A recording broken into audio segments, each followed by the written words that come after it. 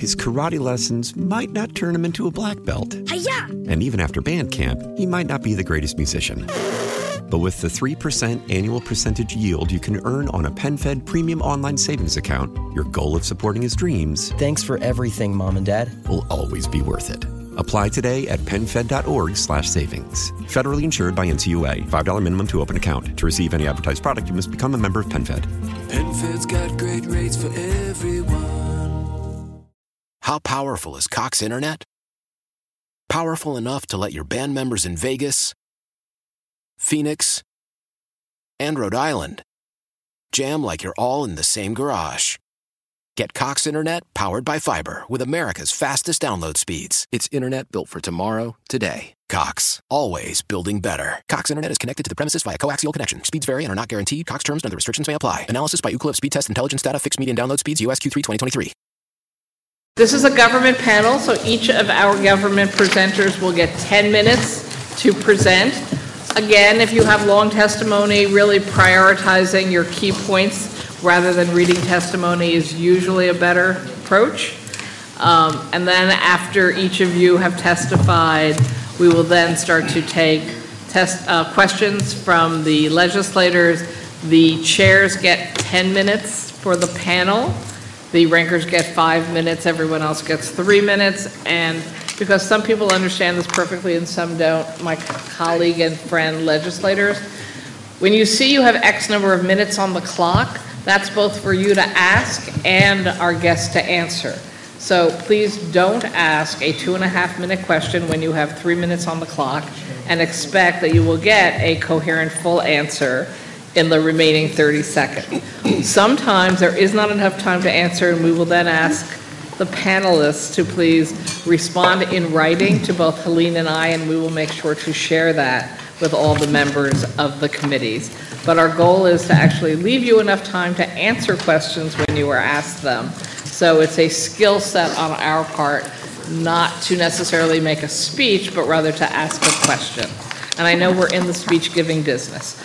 So with that, I'm going to ask Basil Seggos to kick us off from DEC. Thank you.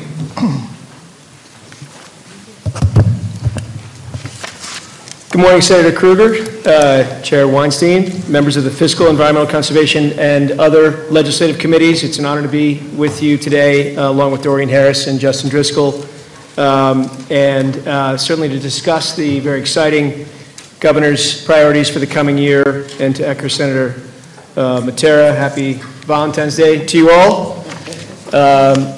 Just briefly on 2022, it was a momentous year for DEC. The Climate Action Council that I co-chair with Doreen Harris delivered its scoping plan on time at the end of the calendar year.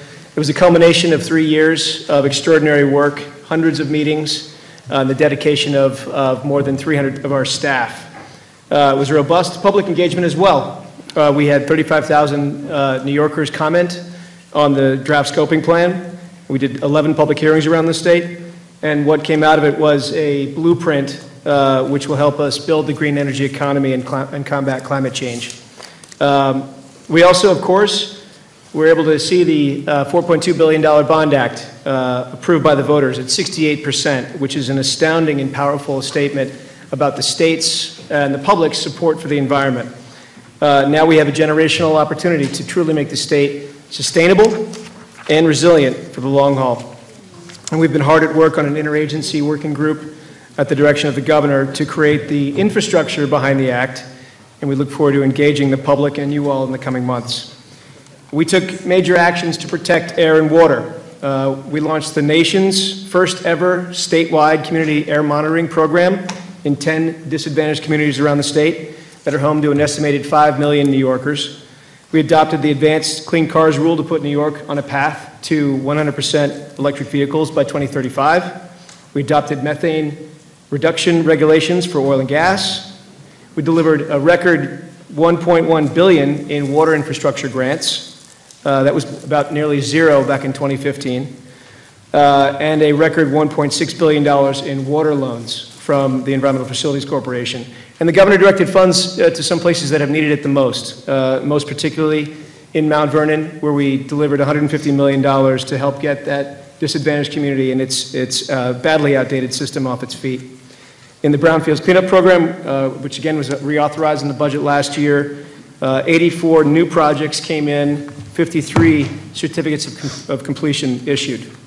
On public protection, which we are proud to have as a core part of our mission, our environmental conservation officers responded to an astounding 26,000 calls for help and issued over 13,000 tickets on issues such as deer poaching, solid waste, dumping, illegal mining, and emissions violations.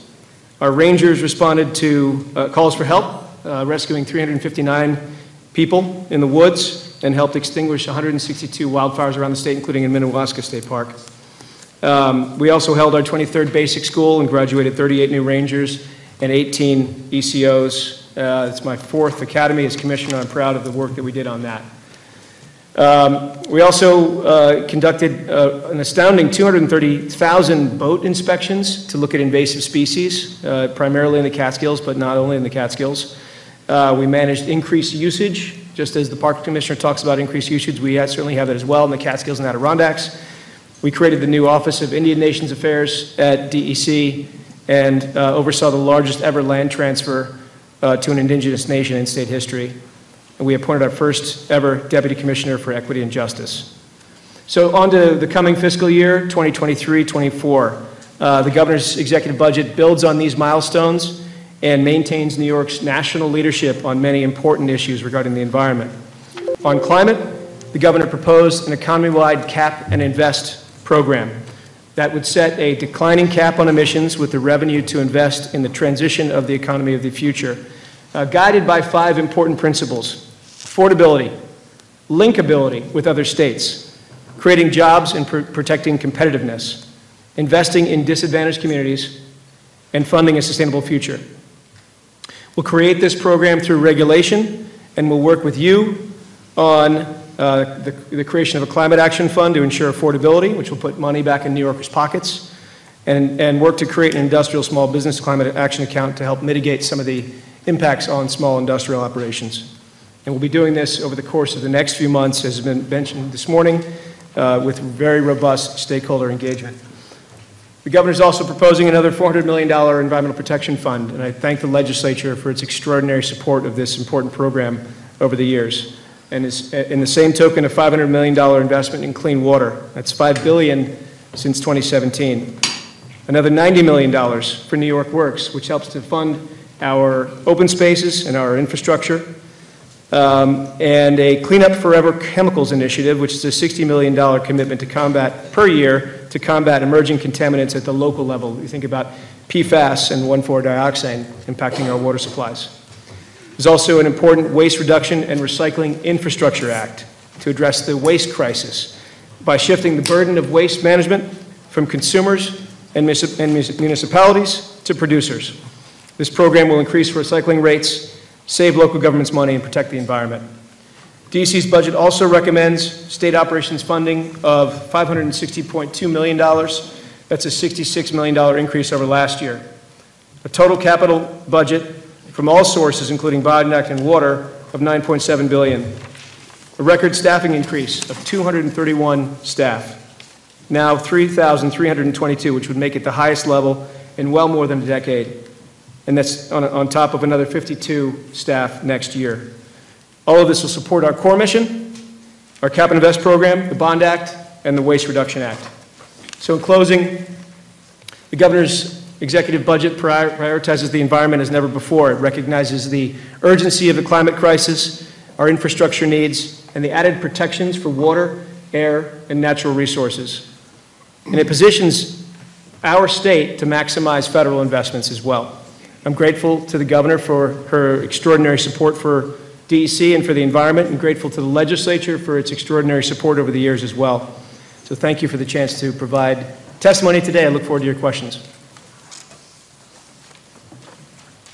Thank you. Next.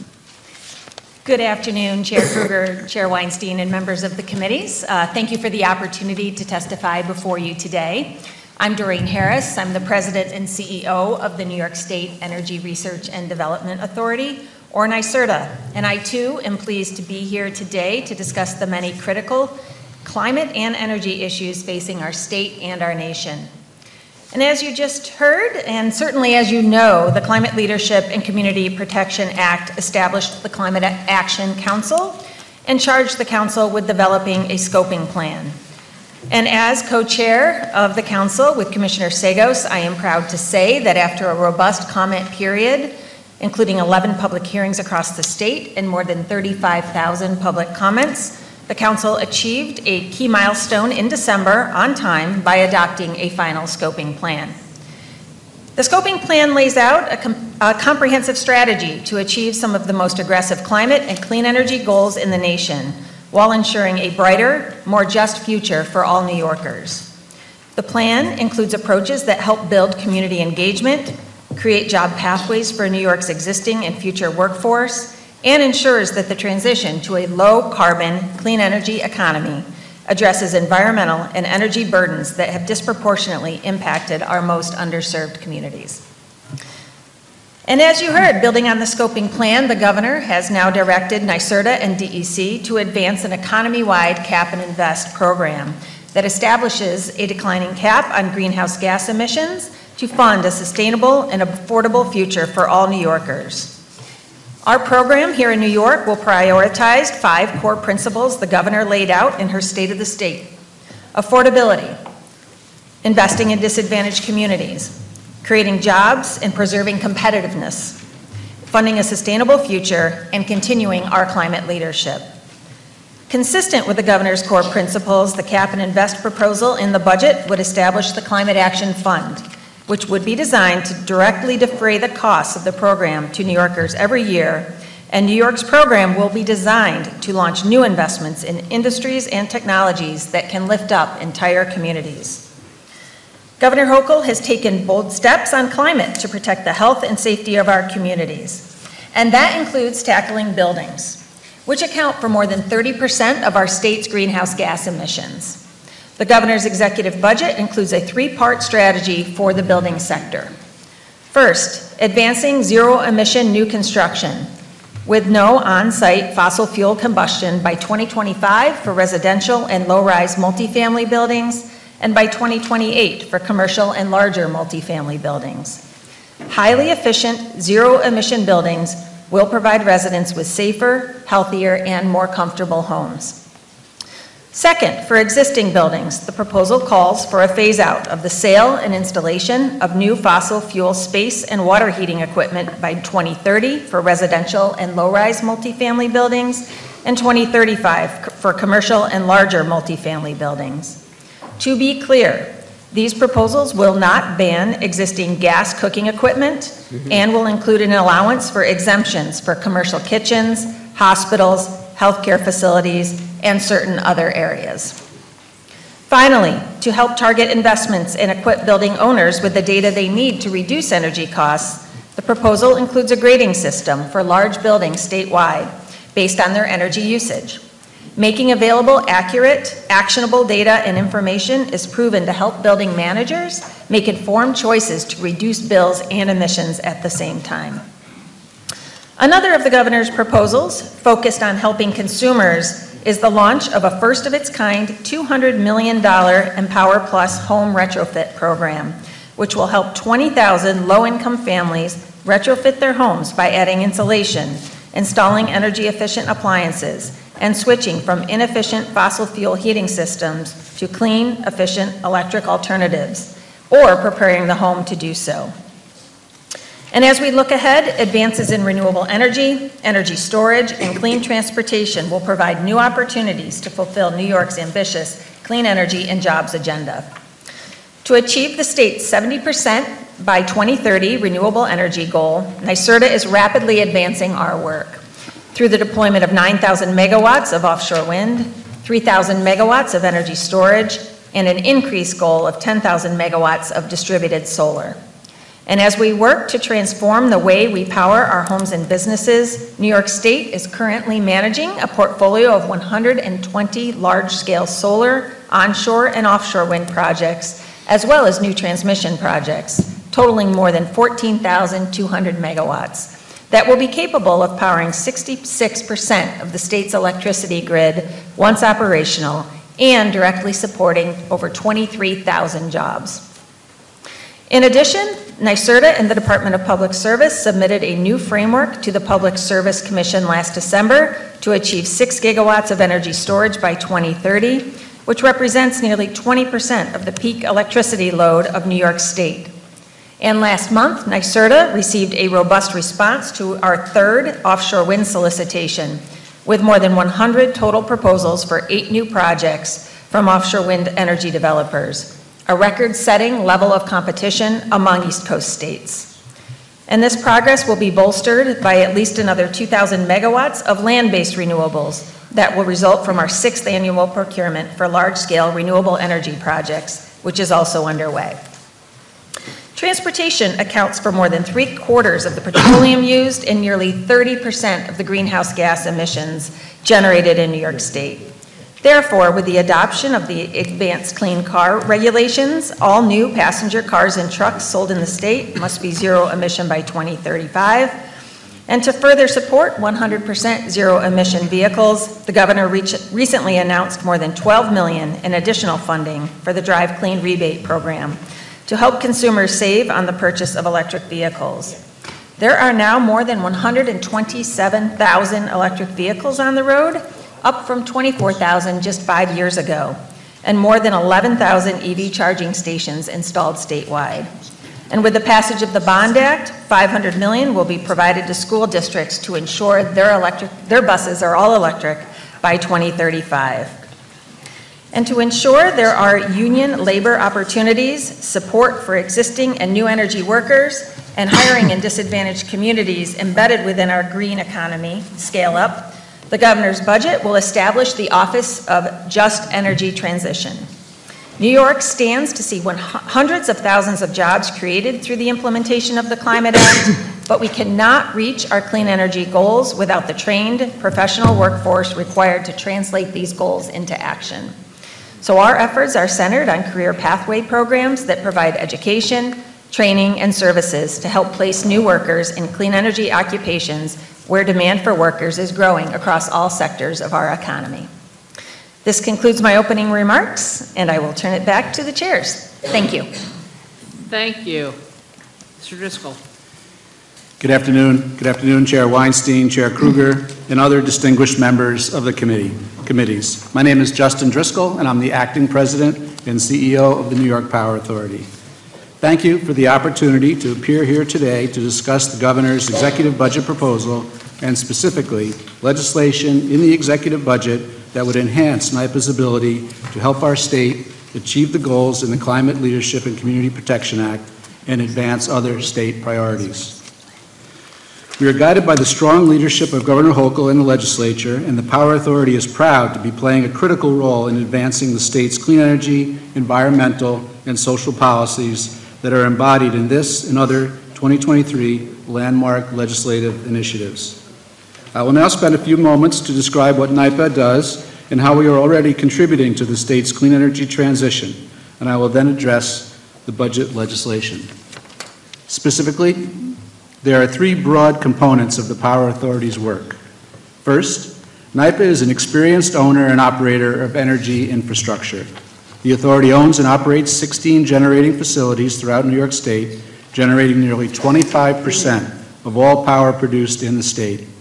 More than 80% of that electricity we produce is clean, renewable hydropower.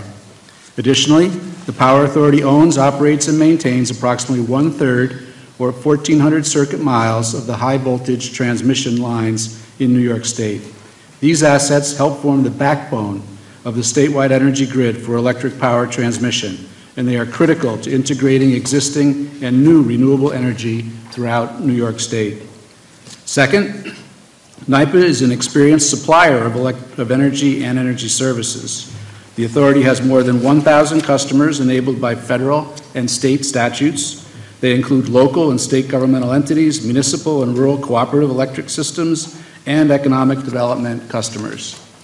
Our economic development power programs have supported the creation and retention of more than 440,000 jobs and nearly $32 billion in capital investment by businesses throughout New York State from the inception of these programs. Third, NYPA is already helping to lead the state's clean energy transition. NYPA has invested more than $3.6 billion in energy efficiency projects at publicly owned facilities throughout New York State. Our energy services programs have resulted in more than $266 million in annual taxpayer savings. These programs have reduced energy consumption in the state by 275 megawatts and prevented the emission of approximately 922,000 metric tons of greenhouse gas.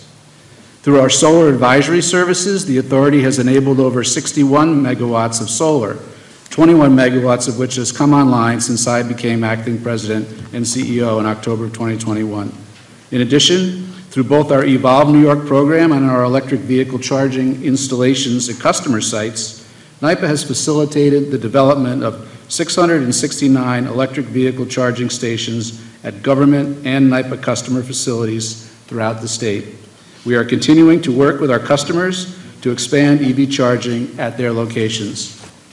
Finally, NYPA is playing a fundamental role in the upgrade of the high-voltage transmission system in the state. We currently have 4 major projects, 2 in construction, 2 others in engineering and approval. One of these projects, Clean Path New York, a joint venture between NYPA, Invenergy, and Energy RE, will deliver more than 7.5 million megawatt hours of emissions-free energy into New York City every year. Clean Path is just one example of the authority partnering with the private sector to leverage our experience and resources to maximize benefits for New York State. Through our transmission and customer businesses, the Power Authority has established a long track record of collaborating with the private sector to bring public benefit. I will now turn to the Governor's budget legislation. The Governor's executive budget proposal, Part XX of the Transportation, Economic Development, and Environmental Conservation Budget Bill, gives NYPA the authority and the tools to take on an even greater role in the state's clean energy transition, leveraging our strengths and enabling us to further collaborate with the private sector when it makes sense to do so. To summarize, the budget bill would, 1, enhance NYPA's authority to develop new renewable energy projects that will help New York achieve its climate goals. 2, establish a Renewable Energy Access Community Help Program, or REACH, to provide renewable-based electricity discounts to disadvantaged New Yorkers to reduce their energy costs. 3, publish a plan in 2 years for decarbonizing New York NYPA's peaker plants by 2035, subject to adequate reliability determinations. 4, authorize the authority to make up to $25 million annually available to fund training programs for employment in the renewable field. These new provisions will provide the Power Authority with the tools we need to implement and expand authority in legally and fiscally responsible ways that also preserves the judgment of the Power Authority Board of Trustees. The proposal strikes the appropriate balance on this issue and other important energy initiatives. Finally, I would like to highlight a very significant change in the renewable landscape. The Federal Inflation Reduction Act is now law. NYPA expects to be able to access new and existing federal tax credits provided by the IRA to lower the costs of certain renewable energy projects that it would undertake under the Governor's legislation. While the Power Authority pays no federal income tax, the IRA facilitated tax credits, such as the investment tax credit and the production tax credit, are directly payable now to governmental and other non-taxable entities like NYPA. These tax credits add new financial resources to NYPA's ability to expand the state's renewable generation fleet. Thank you for the opportunity to provide testimony here today, and I look forward to answering your questions. Thank you. Thank you all very much. Before we start questions, I just want to announce that we have been joined by Senator Kristen Gonzalez, by Senator Jessica Ramos, by Senator Gounardis, and by Senator Salazar. And any Republican senators new? Same are here, fine. Do you have any new Assembly members to announce before I roll it out? Anyone want to wave that they got Sure. here, didn't get announced? Some were here for earlier, but Assemblyman Mondami and Assemblywoman Shrestha, and I think everybody else was here at the beginning. Okay. To the Senate. Thank you. So we're going to start with the Chair of ENCON, Senator Pete Harckham.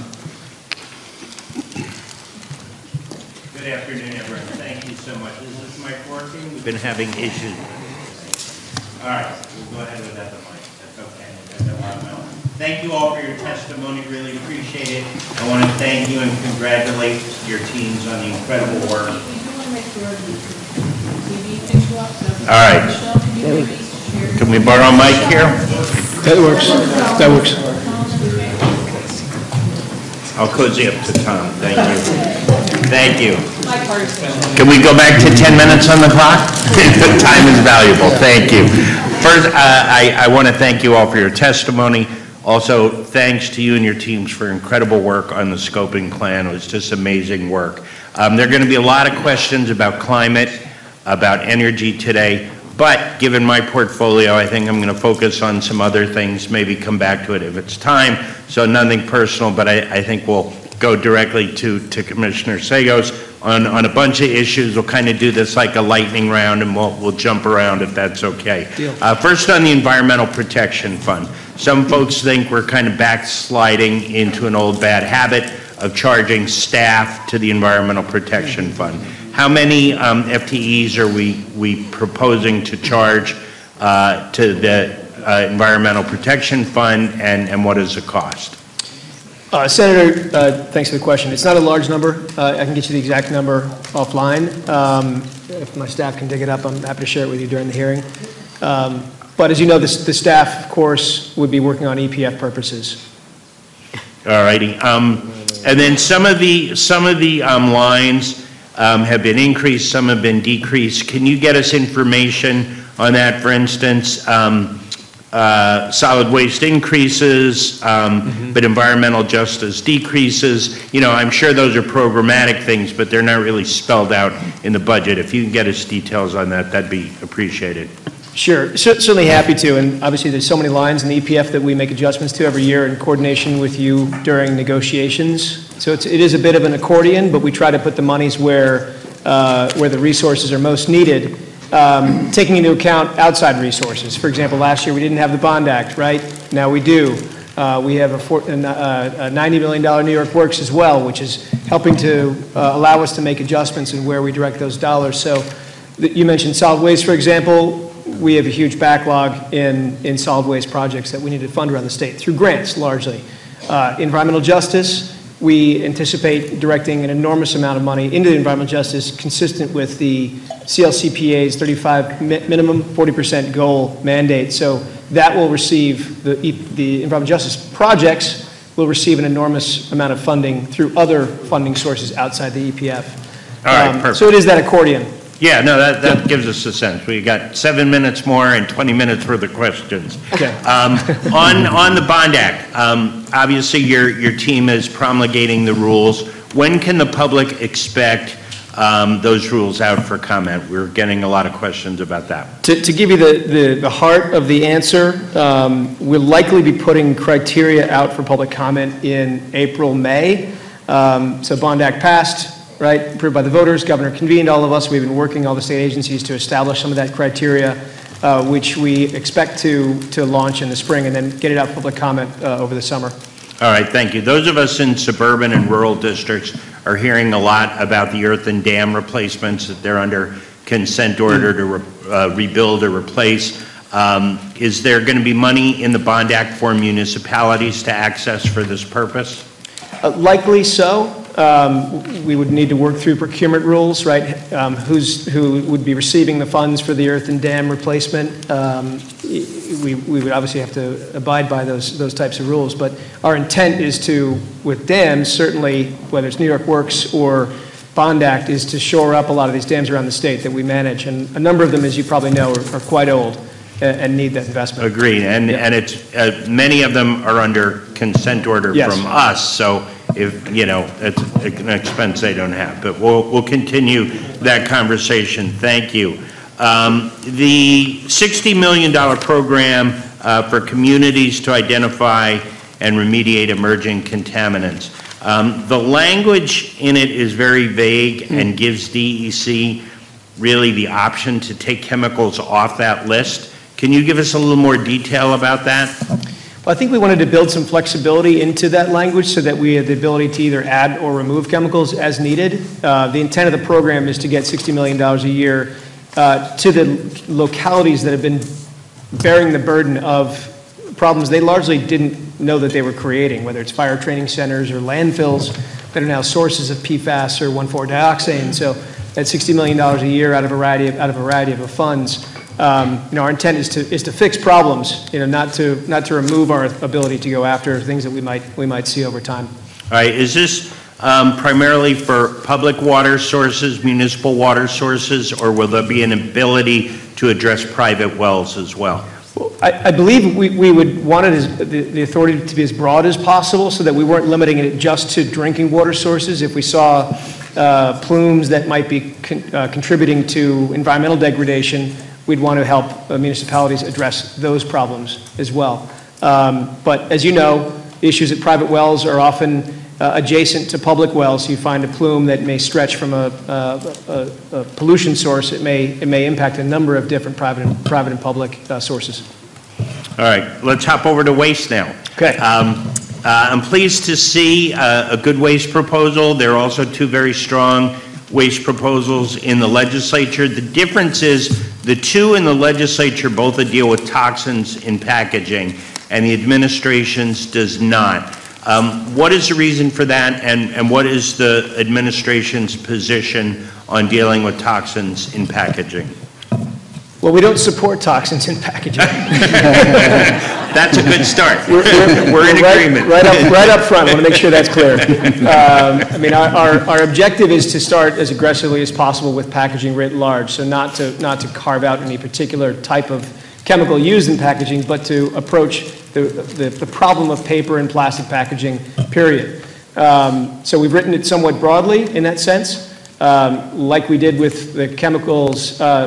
We discussed with chemicals in the carpet EPR. We don't support the chemical recycling of carpets. We don't support the chemical recycling of paper and plastic packaging waste. So we're trying to approach it in a uniform way. All right, let me slip in a local question while we're here. At the last Indian Point Decommissioning Oversight Board meeting, it was a position of both DEC and the PSC that New York has no authority to regulate radiological discharges into the Hudson River. Is that still the state's, the administration's position? And from your seat, is there anything we can do legislatively to empower New York State to have that authority? Good question. The federal law is fairly clear that radiological discharges are the purview of the federal government, EPA, Department of Energy, NRC, whereas the state will handle everything else through its discharge permitting. So our Speedies permit for the plant handles everything but for tritium discharges.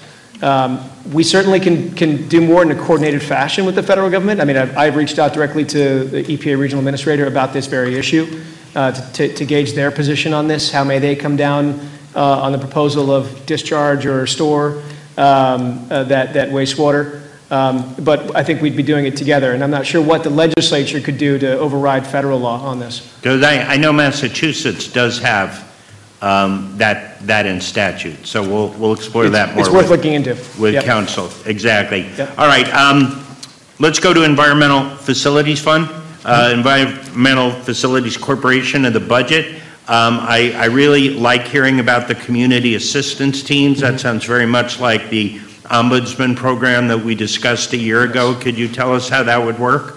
Sure. Well, we know that local government often isn't skilled or resourced enough to pursue some of these grants or loans.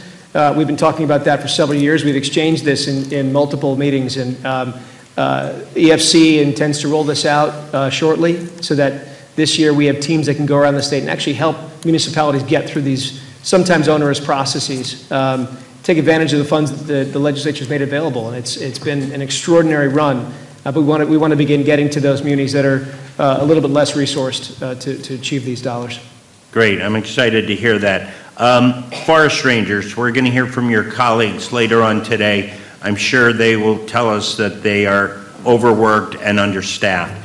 Do you have plans for a new class? Do you think we're at a sufficient number? Would you like to see more? What's the administration's position? Well, they are extraordinarily worked. I mean, they're very busy. They're all over the place. You know, I call them the state's Swiss Army knife because they really do everything along with our ECOs. So we did have the most recent academy. It was the largest academy ever for the Forest Rangers. And we're now in the early stages of preparing for the next one. We had a record turnout for the exam that we just held. So I expect to begin replenishing the ranks of both the Forest Rangers and the Environmental Conservation Police over the coming year. Thanks. Last 17 seconds. Back to Environmental Protection Fund. We've heard from land preservation groups. They've been having trouble getting the money that they've been promised. They laid out money. They're having financial hardship. What is the cause of that bottleneck, and can we get that opened up? I'd have to look into the cause of the bottleneck. Seeing time, I'd be happy to get that to you all offline. All right, thanks. Okay. Pretty good for 10 minutes. Thank you. Thank you, gentlemen. Thank Assembly. We go to Chair of NCON, Assemblywoman Glick. 10 minutes. My counterpart set a standard. I'm going to have to do like a Federal Express kind of lightning round. On the EPF, if you look at what has been appropriated over the years and what has been dispersed, there are some gaps there. I'm just wondering if we're expanding the fund, will we be able to get the money out the door? That's, the case in, many areas. But what do you think is the likelihood that we will catch up to what hasn't been dispersed and what we will, in fact, be able to get out the door? Thank you for asking that. We have recognized the need to get the money out the door more quickly. And I will tell you that's exactly why the governor is coming to us with more resources. We are getting, an additional 321 staff this year. It's really unprecedented to get those increases. That recognizes that we have a backlog of core mission, including EPF disbursements, and also taking on new responsibilities as we have over the last few years, most notably Bond Act and SEAL CPA. So my hope is that, I think I said 231. My hope is that we can get those dollars out more quickly because we are going to spread that increase across some of the divisions that have been working with less. In that vein, there have been under the water infrastructure, CWIA, I think, there are several program lines in that, and I don't think, have a handle on comprehensive accounting of how the funding has been used and whether or not individual applicants feel that the money gets to them. So is that the same issue? I believe we're getting at that issue. We started this in 2017, and then during COVID we had a bit of a lull in hiring freeze and spending was more challenging. But this year we had a record year of getting money out the door, almost over $1 billion of grants made. So I would say that we are beginning to address the issues that you flagged. And I think the proof is in some of the releases that we did this year and the fact that it got out quickly enough to communities. Is the demand still there? Yes, absolutely. And we expect this year to be another big year for water funding. Not to be too repetitive, we got some new federal dollars, which we love, for lead service line replacement and the removal of certain contaminants like PFAS. And applications went out last summer, and I don't know that there have been any awards yet. Do you have a timeline on that? I can't speak as much to the timeline on lead service line grants. That's handled by Department of Health. It's a bit of a weird split between DOH and DEC, unlike EPA, which has it all under one roof. Okay, we'll follow up with them. Okay. Are there any regulations planned or in place to deal with testing for PFAS that's getting discharged by industry? So obviously we have concerns. It's, these forever chemicals are everywhere. They're not only forever, they're ubiquitous. So are there plans for testing for specific discharges from industry? Because we, of course, want polluters to pay for cleanup. There are plans. We have some technical guidance out there already that requires certain testing of PFAS from dischargers. There are drinking water quality standards that we've worked on with the Department of Health. And we do ambient water quality testing as well to gauge the presence of PFAS in places where people are drinking or swimming. We are also, of course, doing testing of fish. That came up this morning, I think, in some of the Q&A. We've been doing that for several years, actually since 2016, been doing testing of fish, and that's more broadly done now at a nationwide level. So the answer is yes, we are starting to do it, and we envision certainly making wider controls over the releases of PFAS and helping to marry that up with some of the water funding that we have, which, we don't want to strain the already cash-strapped public treatment works, for example, if we can get them some additional resources to prevent those kinds of discharges. That's certainly within the state's long-term horizon. A little bit of a shift. COVID made everybody more aware of the outdoors, and there's a tremendous amount in Catskills and the Adirondacks for use of the recreational activities.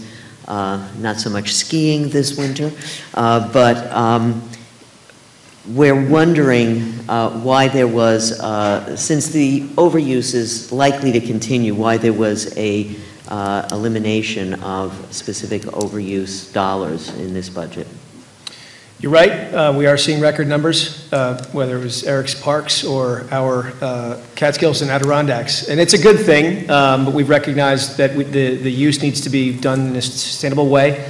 We have the Catskills and High Peaks advisory groups that have prepared reports for us to begin controlling some of that, to begin channeling our resources into both parks to reduce the impacts. The EPF, again, was $300 million last year. Now it's $400 million, and we expect to increase our spending in both of those places. And I think, like every year, there's often an exchange of visions about whether or not we need to have a line without carve-outs, or if we need to have those carve-outs. But our commitment to the Catskills or the Adirondacks has only increased dollar by dollar every single year since I've been in this office. And you envision that to also be money that will come out of the Bond Act for those purposes? Absolutely. The Bond Act has many broad categories. Again, we're going to be putting the criteria together on that, but even some of the categories that don't require criteria, there is already some early thinking about places where we could direct some of those dollars to help address some of the trail and trailhead issues that we've seen over the years. With waste reduction, the timelines seem to be fairly long time horizon. Do you think there's a way of moving those up? Well, we're always looking at the best way to effectuate the rollout of a big program like this. I mean, we are proposing a fairly significant change to the way in which we would manage waste here in New York State. So what we've proposed is we believe to be ambitious, but also achievable in a way that wouldn't impact prices for New Yorkers. We've seen 4 other states do this, Maine and some Western Coast states. They've done it in a way that didn't impact prices. We certainly want to do that also, while helping us achieve all of the things that we've been dealing with over the years. Too many trucks on the road because the packages are too big, too much waste in landfills, not enough money to handle all the recycling, the market crashes. And I think taking into all that account, creating a bit of a flight path to success was the reason behind the dates that we put in motion. But we're going to be talking with you, I know, throughout the course of the next 2 months as we refine that proposal. I'd be remiss if I didn't say we need more environmental conservation officers in New York City, and you have a plan? We do, actually. We're starting that already. This year we made a change to the pay structure so that our ECOs that live downstate can get a pay increase because of the cost of living downstate. So it's sort of mid-Hudson South. That's part of it. We also are intending to launch the next academy within the next 12 to 18 months, which is going to increase the size of that force. And as is always the case, they start downstate. We'd like them, if they want to be able to afford to live downstate, and that's really behind the reason behind the GeoPay that we did. I see my time is eroding. Let me just do a quick NYSERDA question or two. How can we make it easier for consumers to determine what renewable systems are best for them? How, if we want people to do the right thing, we want to make it easy. What plans do you have for that? Well, we certainly do need to increase awareness of options that are available to New Yorkers. We completely agree, and in fact, awareness is a major aspect of the climate plan's implementation in the first instance. But one new initiative that we are actually just launching and just awarded last year is our Clean Energy Hubs, which are actually going to be 12 locations around the state embedded within communities, intended really to be on the ground and resources available to navigate what is admittedly a complex ecosystem of not only resources but technologies that can be brought to bear. So in addition to broader activities that we have underway, the hubs, I think, are a great way to be in the communities directly. I yield back my 8 seconds. Thank you. Good example. Chair Michelle Hinchy. She's Chair of Agriculture, but apparently that has something to do with the environment, so she has other interests. Wow, this was a gift that I didn't see coming, so thank you. First and foremost, thank you all for being here and for the work that you do in these incredibly important subject areas. My first question, and I guess I'll say yes, I think we all are in agreement now, and many have been, but especially now, that agriculture and the environment go hand in hand. They are not enemies, they are not antithetical to each other. We have to be working in partnership to make sure that we're protecting our environment and that we have a planet to live on in the future, but also so that we have a robust and thriving food supply and also farms that can help sequester our carbon, which we know is a core component of the CLCPA and the scoping plan. So thank you all for your work in this partnership. My first question is for President Harris. Is it true, would you say it's true, that the state and NYSERDA and all relevant agencies are not incentivizing solar development on farmland? I would say, thank you for the question. I appreciate it. I would say, and as someone who has worked in this industry for decades at this point, this has been an evolution of both recognition of the impacts, potential impacts of solar on farmland, but specifically the ways that we can avoid, minimize, and mitigate those impacts. You heard Commissioner Ball note of the fact that one of my very first stops was at his farm, where we spoke in depth about solar issues and siting issues, and in fact have put into place a number of activities that are progressing over time to not only I would say build the frameworks that will be necessary to avoid in the first instance, and that includes new and expanded provisions within our solicitations that are taking shape, but also the ways in which, building on the Climate Action Council's work, we can better be aware of issues of farmland protection and agricultural issues in general. So we are active participants in every working group that the Commissioner has formed, and really have seen the developers respond, because what we have learned is that not only does our buying power, but our commitment to responsible development yield results. It takes some amount of time, and I would say it remains an area of top focus. Thank you. I think the commissioner who was here just before you said, for every 1 acre of farmland that is being built on, we're saving one. I would argue that is woefully too few, because that still means we're halving the amount of farmland that we have. And in the Build Ready program, that is an incentive program for solar development. Currently, farmland is included in that program. If we're not working to incentivize farmland for development, why is farmland still in that program? And I will say we have a bill that we passed in this legislature nearly, I think, unanimously, and it was vetoed. And it's a little bit confusing to me. If we're not incentivizing farmland, why are we keeping farmland in an incentivization program? So can you speak to that? Certainly. So the Build Ready program is really focused on siting and underutilized land. Every project that we are advancing thus far is consistent with that framework. We don't have projects that are advancing in in protected farmlands in the first instance, and really it remains a top priority of ours to work on brownfields, industrial sites, and other underutilized land. For the sake of time, I would argue that part of that is just not happening. I mean, I've got communities that are losing over 10% of their land with very few sited projects on them. We are losing farmland at a clip. And I met with a dairy farmer yesterday who's been approached not once, not twice, but 8 times by a solar developer to buy his land. And now, because of the challenges, both federally but also here in the state, he's actually giving in and selling it, and he threw them off his land the first few times. So I think we have a much bigger role to play in the state, your agency included, to make sure that the words that we're saying about protecting farmland is actually what's happening in the execution. I'm going to move over to Commissioner Sagos. I appreciate the comments on the technical assistance for our small communities. I represent 56 communities that are very small, often rural, and they just cannot access the grants. They cannot access the money that we have allocated for them. And while I am excited to hear about more technical assistance, that will be helpful, specifically as it pertains to water infrastructure. You know, many of these communities need not a one-time grant, but they need dedicated funding because their infrastructure is so old and in desperate need of repair and maintenance.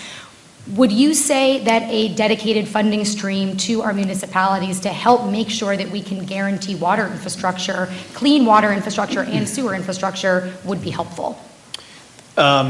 Yes, I would, but I would point you to the fact that we did that with you. We did the Clean Water Infrastructure Act back in 2017, and it's been really an annual event when we get to the governor's this year announcing another $500 million towards that, so now a $5 billion fund, which again never existed. And I think the issue really prior to 2017 is so many of these systems decayed because there was no money available, and the great grant program that we had was inaccessible because of the inability to pay off the debt service of those types of loans. Now we really have something. Now we have a grant program that matches up very well with the loan program, and we're spending at a record clip. So I would say that, you know, as we try to get these dollars out the door as quickly as possible, to the Assemblywoman's question earlier, that if communities that you know of are having issues getting through that program, please let us know, because you've given us the dollars, now we need to get them through the system. I'll tell you, the loan program we hear rave reviews about. I think that's important, but the grants it's still not working, and I would encourage you before you leave today, whatever hour that might be, to talk to our folks who are in the breezeway between the Capitol and the LOB. What they believe is needed, and I do too, is a CHIPS-like funding program to our municipalities to actually get them reliable money to fix our water infrastructure. And there's a great display out there. I encourage everyone to go talk to them and see it. I did see it, actually. They yelled at me to great. Take it back. Go visit them, because I think they would say some of the grant structure is not actually working to our small communities, and there's a lot we still have to do there. Switching gears to the EPF and to agroforestry. This is something, as we know, we've cited, farmers are now a critical component of sequestering carbon, and on much of our farmland, we have forests. And one thing we don't talk that much about is selective cutting and forest maintenance, so that we can actually sequester more carbon and have this land be working land for carbon sequestration. Do you think putting something like that in the EPF would be beneficial to both supporting our farmers for the long run, dedicated funding, and also for our climate goals? You know, we approached this issue a few years ago through the tax I'm forgetting the actual number, but it was a tax credit program designed to help the owners of these small forests, right? Which is the majority of the forestry in the state is owned by small private owners, to provide the types of incentives to get those the rates of cutting into a sustainable manner, and also preserve that land from being taken up. I think we are willing to talk about any funding streams or any policies that ultimately would help to keep those forests as working forests, because they serve so many purposes for our logging industry, for sequestration purposes, and for the preservation of the outdoors. So I think we're fairly well aligned on that point, and willing to talk about how best to effectuate it. Thank you. Yeah, the tax credit is great, or the tax credit is great, but I don't think it's enough, and I know they have some changes to and additionals that have come out of the scoping plan, actually, so things that we're reviewing, but a dedicated fund to actually pay our farmers for ecosystem management for that work, I think is an important component of what we're all doing here for the future. I will just also note that the Clean Water Infrastructure Act also has as eligible funds to go to farms for farmland preservation for those important buffer areas, source water protection. Thank you. Protecting, that's a good point, because our farms are protecting a lot of our water supplies and making sure we don't need filtration systems. Specifically for many of my colleagues in the city, your water comes from our community and our farmlands are keeping it clean. With my 50 seconds left, want to quickly shift to the $60 million that my colleague Chair Harcum mentioned for landfills. Is that we have a small community that has a toxic landfill that is on the list for closure. However, they're so small, they can't afford the funds up front to pay for that, even though they're going to get reimbursed in 10 years. Is this a fund that they'd be able to access to help push that forward now? Possibly, if the landfill itself was creating a condition that would jeopardize drinking water supplies or other really important environmental sensitive resources. So yeah, I think the answer is probably yes. There's 1,900 of these landfills that are inactive that are waiting for full closure.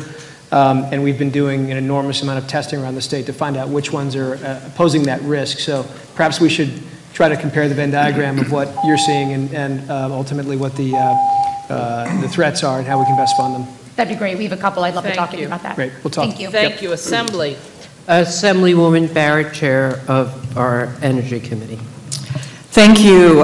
Thank you, chairs, and thank you all for being here and for all your great leadership work. I'm going to start with what I hope was a brief question with the commissioner that's related to what my colleague talked about, because we represent the same communities. And it's really a different angle. It's the Clean Water State Revolving Fund, which we have found in an overwhelming number of my rural communities they are not eligible for because they don't have anything to improve. They don't have any infrastructure. And we need a funding stream that really will address, and these are multiple communities when they did, went through the process, they basically didn't make the cut to be eligible while lots of big cities and other parts of the state did.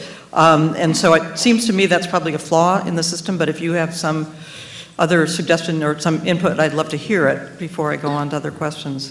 So you've raised the loan program, right, which, as we saw for many years, we had an enormous amount of money that was underutilized, untapped, and that's why we created the Clean Water Infrastructure Act.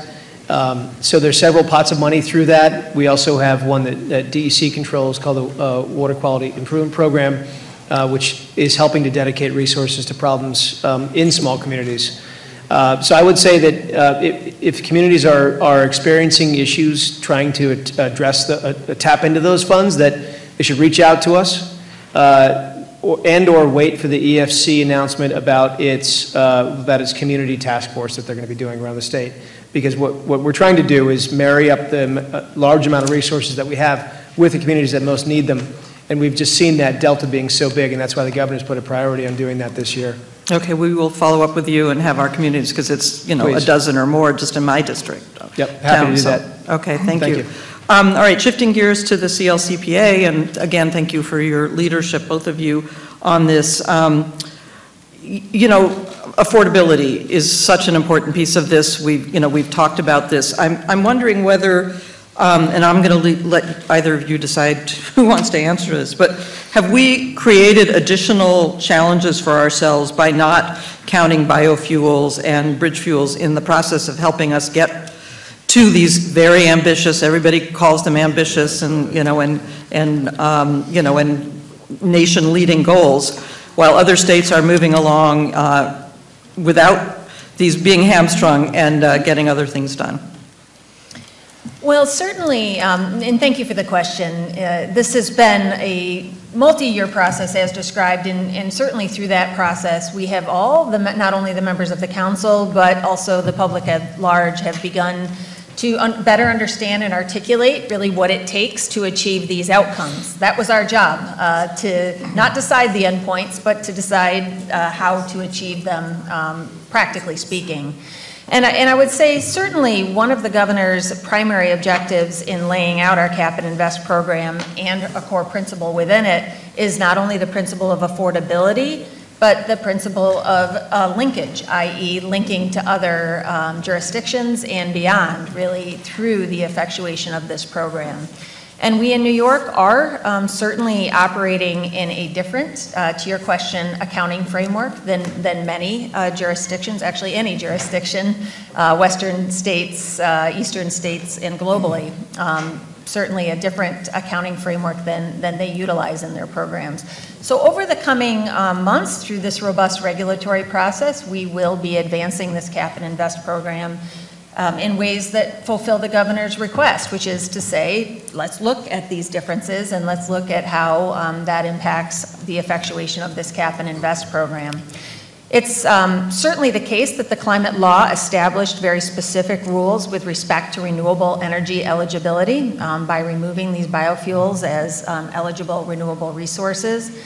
We do see applications of renewable natural gas, as an example, in hard-to-electrify applications, industrial applications, perhaps medium and heavy-duty transport, and other sectors for sure. But with respect to power generation, these projects, because of the climate law's rules, are not eligible for renewable energy programs. And then sometimes people are then selling their credits to other states, California, the New England states. Is that a good development? Well, it is certainly true that these are markets. These are markets in which the private sector, as we've discussed throughout the day, will respond to the market forces that are present. And in this instance, we do see a shift, really. NYSERDA certainly supported for decades, actually, digester programs for power generation, electricity production over many programs.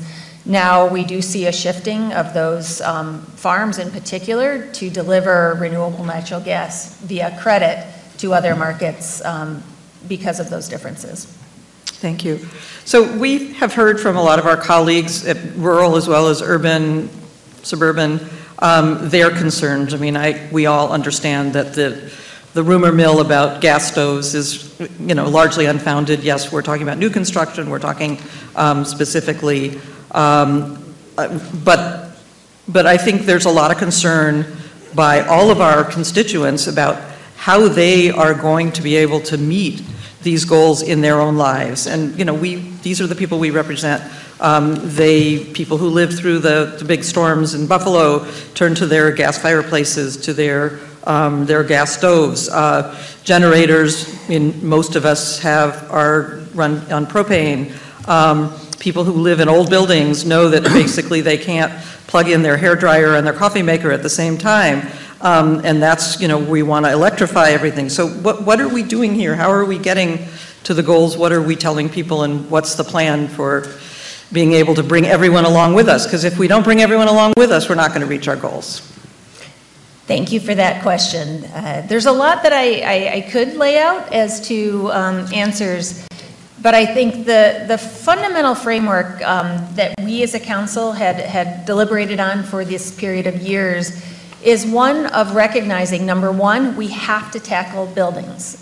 They are the largest contributor to greenhouse gas emissions in our state. We have a very diverse and complex building stock, 7 million households, and I bet every one of you has a different story around what the homes look like in your communities that you represent. So ultimately, what we know we need to do is not only invest in our housing stock, but also to create futures for all New Yorkers that are more sustainable, more comfortable, more durable with respect to resiliency and beyond. So what you see today, I would say, is a rational and safe and well thought out approach to begin the process of addressing our buildings. First, by starting with the buildings that are not yet constructed. We need to start there because we know they can be built in many cases at the same price or even very nominally above the price of a new home that is using fossil fuels. But we also need to really catch these buildings when there are investments being made in the replacement. So that's the fossil fuel heating equipment proposal, which is looking at when the equipment has reached the end of its useful life, we will have programs and investments ready to help make that transition for New Yorkers. And at the end of the day, we are going to be relying much more significantly on our grid. We know this. I'm sure we'll be talking about this throughout this afternoon because it is the primary resource we'll be using is electricity. But that's not to say that through these processes and through the regulatory process, specifically, we will be looking at exemptions. We recognize that it is not always possible to electrify or create zero-emission futures for every circumstance, and that's really part of the framework that we've proposed is appropriate exemptions that will be necessary as well. Thank you. What about energy storage? What are the primary impediments you see to getting the storage infrastructure in place?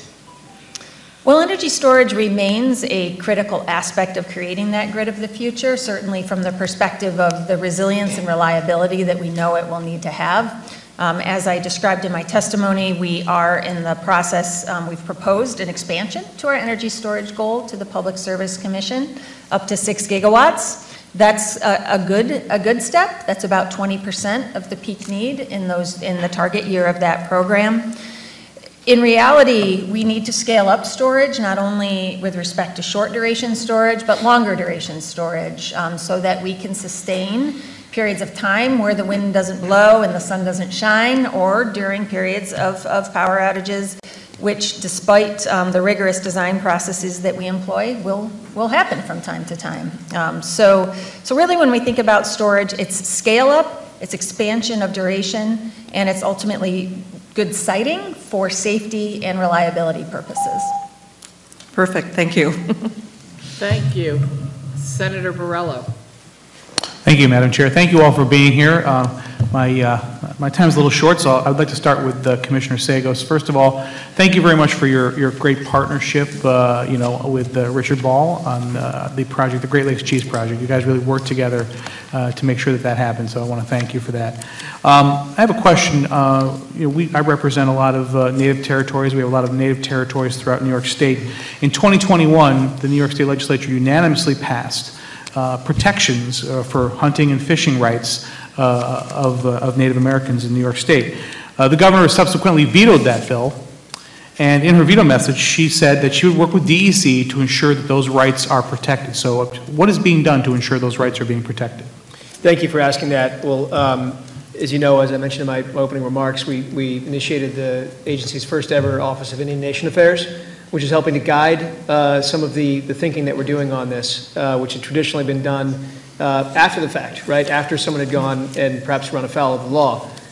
So we're trying to get more proactive on it. We've engaged all of the nations, all the nations here in New York State. All of them have different approaches to hunting and fishing, but the point that we're making about it is we need to do a better job of respecting the indigenous approach to conservation, while working with them to help them understand conservation necessity on our end, where there might be certain species that need to be protected for certain reasons. It's all coming together largely now in a series of conversations that we've been having with some of the leaders within the Confederacy. I would expect that this year we'll be making a more broad statement about how the long-term relationship between the state of New York and the various nations that will be done in a compatible way when it comes to managing both fish and wildlife. So it's been productive. Well, I'm glad to hear that, because obviously, this is essentially a violation of a federal treaty to infringe on their rights. So I'm glad to hear there's cooperation going on, and hopefully sooner than later. You speak about protecting endangered species and so forth, which brings me to a concern that I have. The Office of Renewable Energy Siting, ORES, seems to be able to, at will, trample on DEC regulations when they are trying to, in the effort to speed up these things. I'll give you an example. When DEC is very careful about habitats, natural habitats, and yet when they put up the Arkwright Wind Project, or excuse me, the Cassidy Wind Project, there was concern about bat habitats, and they said, well, we sent a bat expert in there, he didn't see any bats in the trees, so we cut the trees down. How are you balancing ORES's push to, to expedite these renewable energy settings with the need to protect our environment? Well, I would say, since the legislature created the ORES several years ago, we've been improving our relationship with ORES. I mean, we have shared on a regular basis our expert staff to work with them on specific issues. They have, of course, their own experts as well that are helping to process permits and process applications. It's a symbiotic relationship that we have between the two agencies, and for that matter, NYSERDA and DPS as well, as we take into account all the various impacts to the built and natural environment with the need to build out our renewables as well. In particular, as you mentioned, offshore or onshore wind. Yeah. So for us, we have been able to manage these. It's a relatively small number of applications that have come through ORES thus far, so it hasn't created a burden on our staff to keep up with some of the challenges posed by the applications. But in the end, they have the right to really override what you do, and that's really concerning for me, because there's this foolish notion that we have to destroy the environment in order to save the planet, which I don't subscribe to. And unfortunately, that's what we're seeing as they clear-cut forests that are naturally sequestering carbon, as they really slaughter endangered species.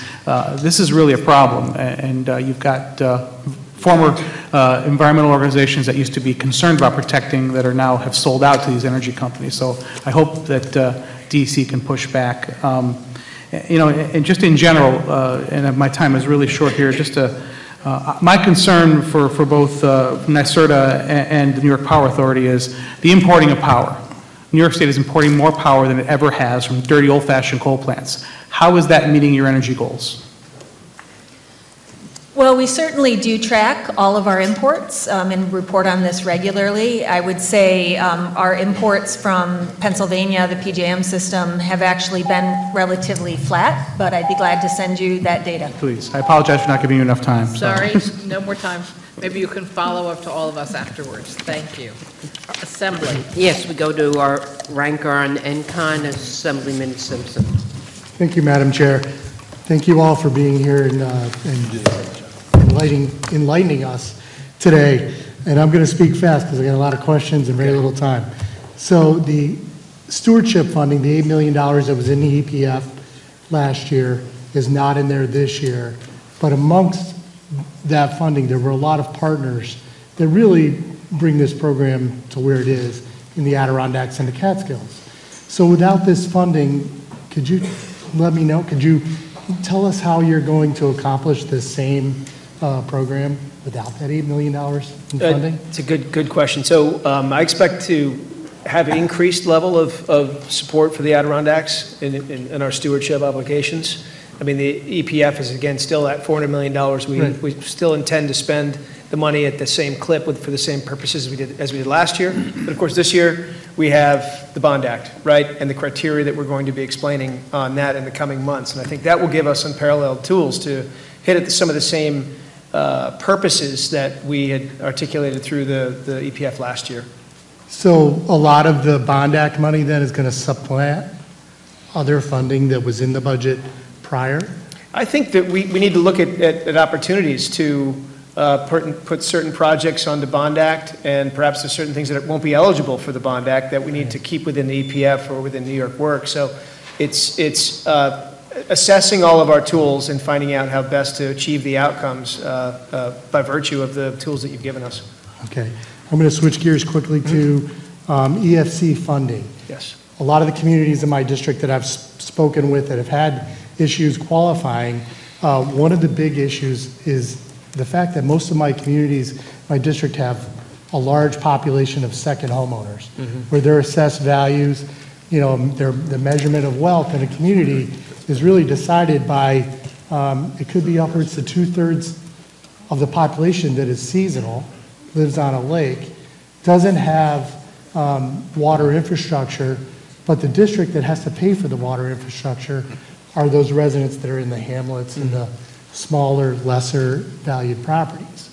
So I think from speaking with most of my representatives in my counties, they think there's a flaw in that formula, that we really need to look at it in a different way. You know, we all know, you know, the lakefront value in the last few years has more than doubled. And it's affecting the ratios or these formulas that we use to establish wealth.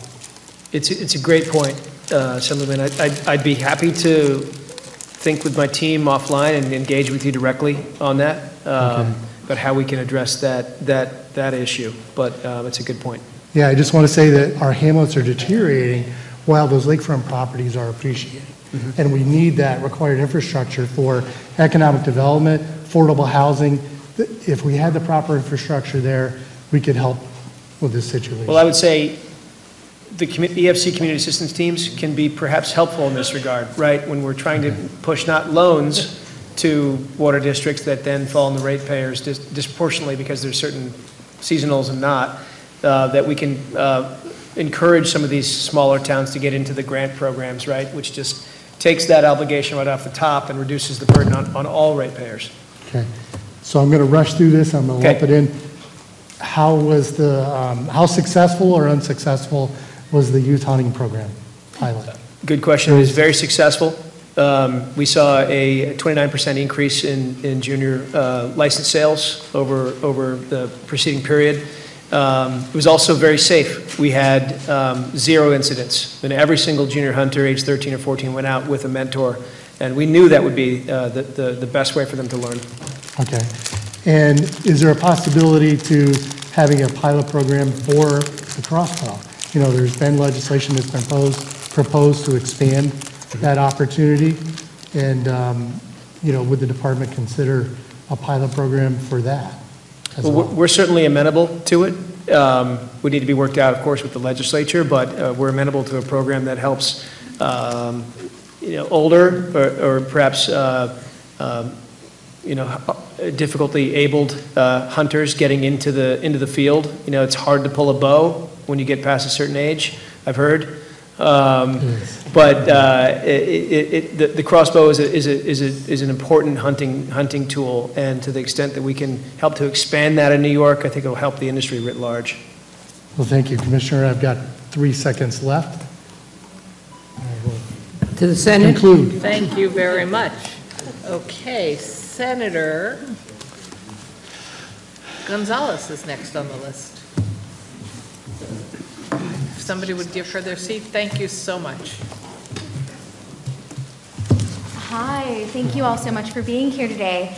I'm Senator Gonzalez. I represent District 59, which, as you probably know, produces the lion's share of the city's energy with Ravenswood, as well as is a site for Hydro-Quebec, has generations of residents that have been deeply affected by the fossil fuel industry, from breathing poisoned air to those down in Brooklyn, you know, Newtown Creek, that have generations of people who have passed away because of the largest underground oil spill in the country. So I say all of this to say is that this is a priority for my district, and that's why I've been a long-term supporter of the Build Public Renewables Act. And so I do want to ask today, because you mentioned in your speech about NYPA that you are interested in the Federal Inflation Reduction Act.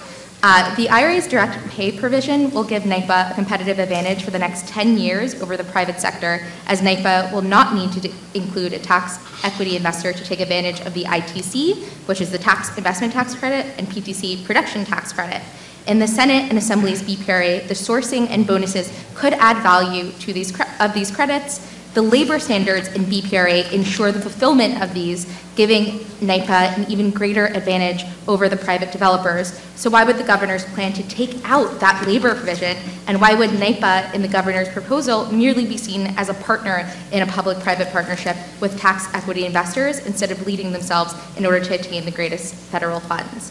For me, this really means leaving potentially billions of dollars in federal money on the table and handouts to corporate actors. So why wouldn't NYPA do it themselves? Yeah. Thank you for the question. Appreciate it.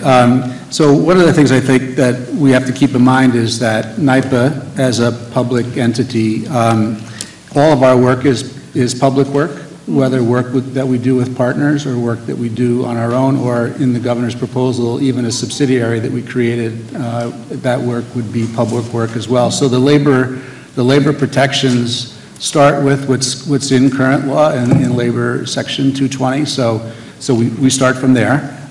Certainly, any additional labor protections that we could attach to projects. Some of these are on a project-by-project basis. For instance, our Clean Path New York project, that is a DC cable that comes down into Queens also with the Hydro-Quebec line, has a PLA associated with it. So those types of labor provisions could be done on a case-by-case basis. With respect to the Inflation Reduction Act, I think it is a game changer for the public power sector. We fought for it for 10 years. We're the largest state-owned public power entity and work very closely with all the public power organizations around the country, and I can tell you that we've been lobbying for it in Washington for the last 10 years. So it's an exciting opportunity for us, and we look forward to taking full advantage of it. For BPRA or? Sorry. No follow-up question right now. You can chat afterwards. Assembly. Assemblyman Mantalo, who will be 5 minutes ranker for this hearing. Thank you, Chairwoman. President Driscoll, I didn't want to leave you out, so I got a couple of questions for you. Earlier on, you talked about the project Clear Path New York.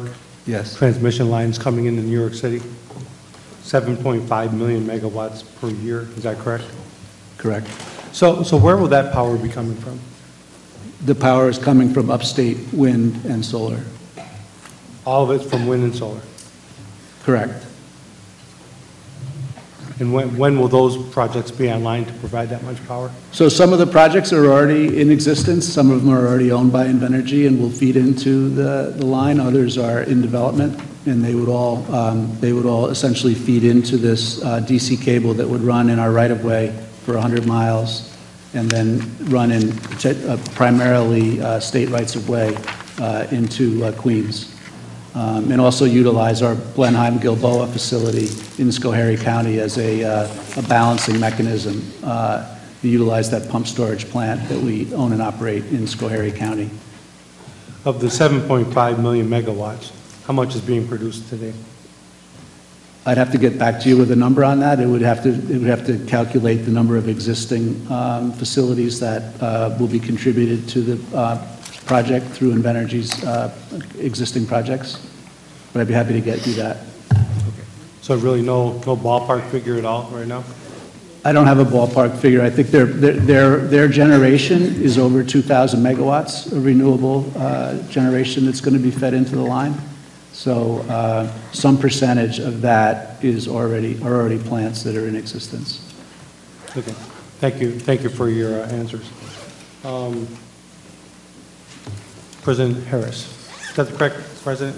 Correct. Thank you. Right. Sounds good, right? Sure does.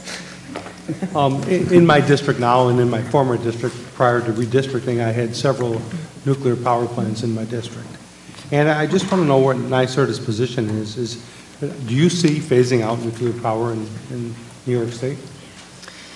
Yeah, thank you for that very timely question. We, as a council, have spent a good amount of the last number of years looking at what we called an integration analysis, and that's really I'd say the framework upon which many of these policies are based, which is really what does it take to achieve these goals. And really one critical finding of our integration analysis was the continued operation, the continued safe operation of the upstate nuclear fleet. The facilities that are operating remain central to the achievement of our goals, certainly as we head into the coming decades. So that was a precondition, really a foundational aspect of our analysis.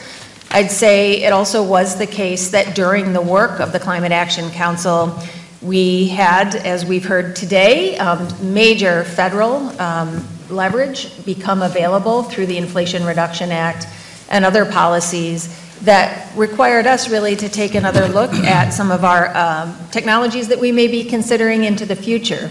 And as such, we did run some sensitivities that looked at new nuclear technologies that, if made available, what the impacts would be. of them in the achievement of our goals. And I would say we look to the federal government's investment to really move forward advanced nuclear technologies, but our findings were quite compelling that certainly those technologies could be brought forward in ways that were cost reducing and still facilitating a significant renewable build out across our state. Well, I'm glad to hear that you're looking at new technologies, because I believe that they still have to be part of the whole operation long term. So I'm glad to hear you say that. My second question, I only got a minute. Earlier you outlined some exemptions for gas, commercial kitchens, stuff like that. Is agricultural companies, businesses exempt as well? Yes, thank you for asking that question. I've been wanting to make sure that this is clear. So this is referring to the buildings legislation that is part of the governor's budget.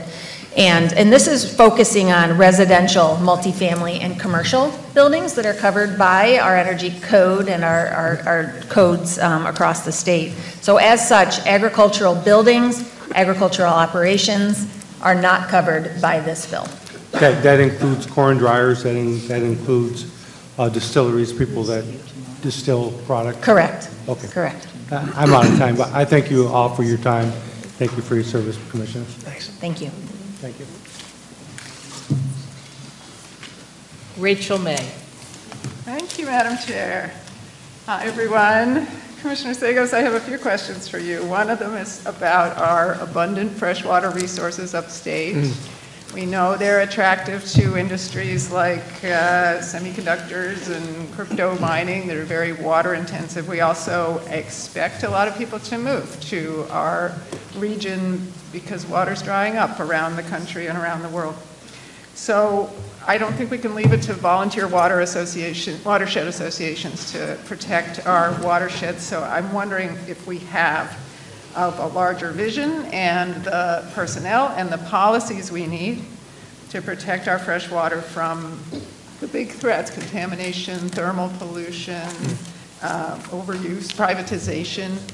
Tell me what you think quickly, and then I have a couple other questions too. I know we 2 minutes. So we have obviously the funding, right? We've talked a bit about that. Record funding for water protection, which is super important to keep clean water and drinking water, the two different buckets, infrastructure well funded. We have a very robust pollution enforcement program, right? The permitting programs that we have at DEC are really among the best and most stringent in the nation. And we've been going after, as you know, in concert with the legislature, going after some of those emerging contaminants that have been threatening water supplies. In terms of now looking locally, because I think one of your questions was really a locally focused question, lake associations, things like that, groups that would like to protect water but otherwise can't because of the inability to apply for funds. We're hoping that this EFC community assistance team can help to find the lake associations partnerships with municipalities that would be willing to make those investments jointly together, ultimately protecting one of the state's greatest resources, which is our water. Great, good to know. I would just need to know why on earth the funding is zeroed out in the EPF for the Climate and Applied Forest Research Institute at SUNY ESF and Cornell. Well, I know that was a legislative ad, I think, last year or the year before. Again, it's a fully funded EPF. We'll work with the legislature on the exact funding buckets. And then finally, the governor vetoed a very key environmental justice bill of mine to prevent the siting of schools next to major highways. Do you have a plan for protecting our most vulnerable young people from the dangers of highways? Well, we certainly do, Senator. I mean, when you look at the CLCPA, the scoping plan recognizes the threats posed by transportation emissions on sensitive populations, most of those being in disadvantaged communities. So the path that the legislature set us on with creating the scoping plan and now finding a long-term actual solution to operationalize, I know over time, once we reduce pollution through transportation investments, more stringent emissions reductions for transportation, as well as the investments in disadvantaged communities that will result in healthier schools. Okay, let's hope so. Thank you. Thank you. We go to Assemblywoman Simon. Thank you, Mr. Chair. Thank you for your testimony today. Commissioner Segos, thank you so much for meeting with me recently about the issues around the Gowanus Canal.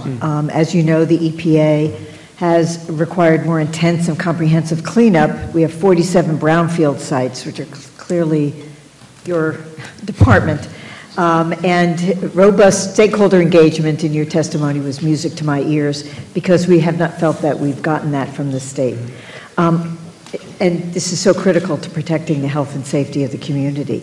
Can you tell me what the DEC is doing to clean up to the intermediate level of the aquifer, so to achieve the proper standards of cleanups on the brownfields?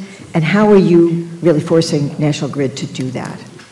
It's a great question, and we were able to move the public hearing from tonight after the public outcry on that. So we're working very closely with EPA on this, right? We both have joint objectives in cleaning up the Gowanus Canal. We have the benefit of having a very robust brownfields and a very robust Superfund program that have, while they're different tools, they have the same cleanup objectives in mind.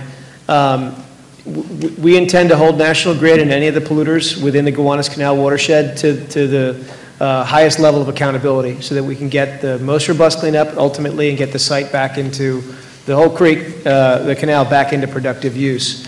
We're also, as you know, making incredible investments in water infrastructure and directing the city DEP to reduce discharges into the canal. So we're using literally in this case, every single tool at our disposal on this small canal to address some pretty major problems. Well, it's a small canal, but it's got big problems, as you know. Right. So a couple of other questions that are related to this, if I can. One is a concern that National Grid may not properly characterize all the contamination in the water. We have lots of forever chemicals.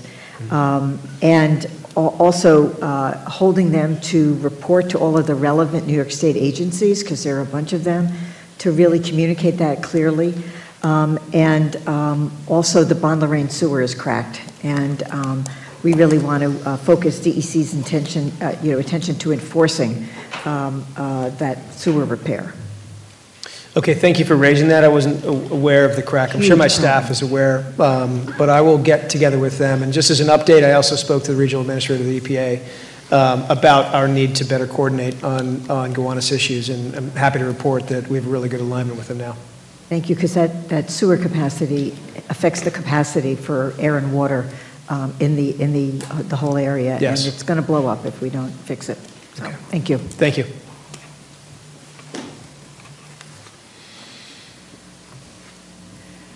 We go to Senator Steck. Thank you, Madam Chair. Good afternoon, all three. Thanks for being here today, for your efforts on behalf of our state. First question, I guess, for President Harris and Driscoll. A couple weeks ago here in this room, we had a hearing on the Climate Action Scoping Plan. And one of the analysis that came up and testimony came out that there's a $272 billion price estimate on the cost to fully implement that. Do you agree with that figure? Does that figure seem reasonable or accurate to you? So certainly, as I had indicated earlier in an answer, we did assess costs and benefits as part of our integration analysis that led to the publication of the scoping plan. And really, on balance, that's where we have concluded that there are far more benefits than there are costs in executing on this program. The headline for the sort of net benefits is over $100 billion in benefits.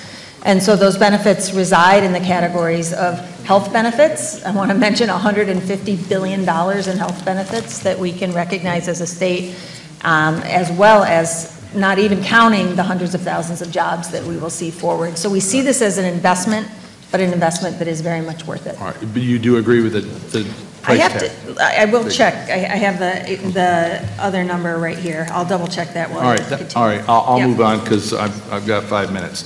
Last year we closed Indian Point. It was also reported last year the summer capacity downstate was 92% fossil fuels compared to 30% in upstate. DEC adopted a rule that more stringently limits nitrogen oxides. As a result, a couple of peak power plants were not allowed to renew their their permits and move forward, and that's going to take a gigawatt of power off the grid. My concern, Commissioner Sagos, is, are we following the footsteps of Germany? Their goal for 2030 is 600 terawatts, and they're only at 250 terawatts now. So do you think, where's this capacity going to come from as we're closing down other options to us? I know that we've got a hydro line that's going to be coming our way, but, are we making a mistake in limiting our options where this capacity for energy is coming from? Senator, with your indulgence, I might defer to my energy colleague. Fair enough. Yes, certainly, and I can confirm the cost range from the integration analysis as $270 to $295 billion. So I just want to make sure that I put that in the record as well. Fair enough. With respect to New York City, certainly this is one of the greatest challenges we have in decarbonizing our grid. We are fully aware as to both the challenge and I would say the opportunity that it creates for us to really create those health benefits that I just described. In fact, when one looks at the projects that we are advancing, offshore wind, solar, two major transmission projects, the Clean Path New York project and the Champlain Hudson Power Express project, altogether, we're talking about 80% reduction in the greenhouse gas emissions serving New York City when those projects are constructed. So we know this is one of our biggest needs and one that we've set out to achieve. All right, and again, I'm looking at our grid and our power system holistically. So, I question our ultimate capacity to meet demand. But assuming that we get through all the land acquisition, eminent domain, design, supply chain, construction, eventually we're going to build out a distribution system and work our way all the way down to urban areas like New York City.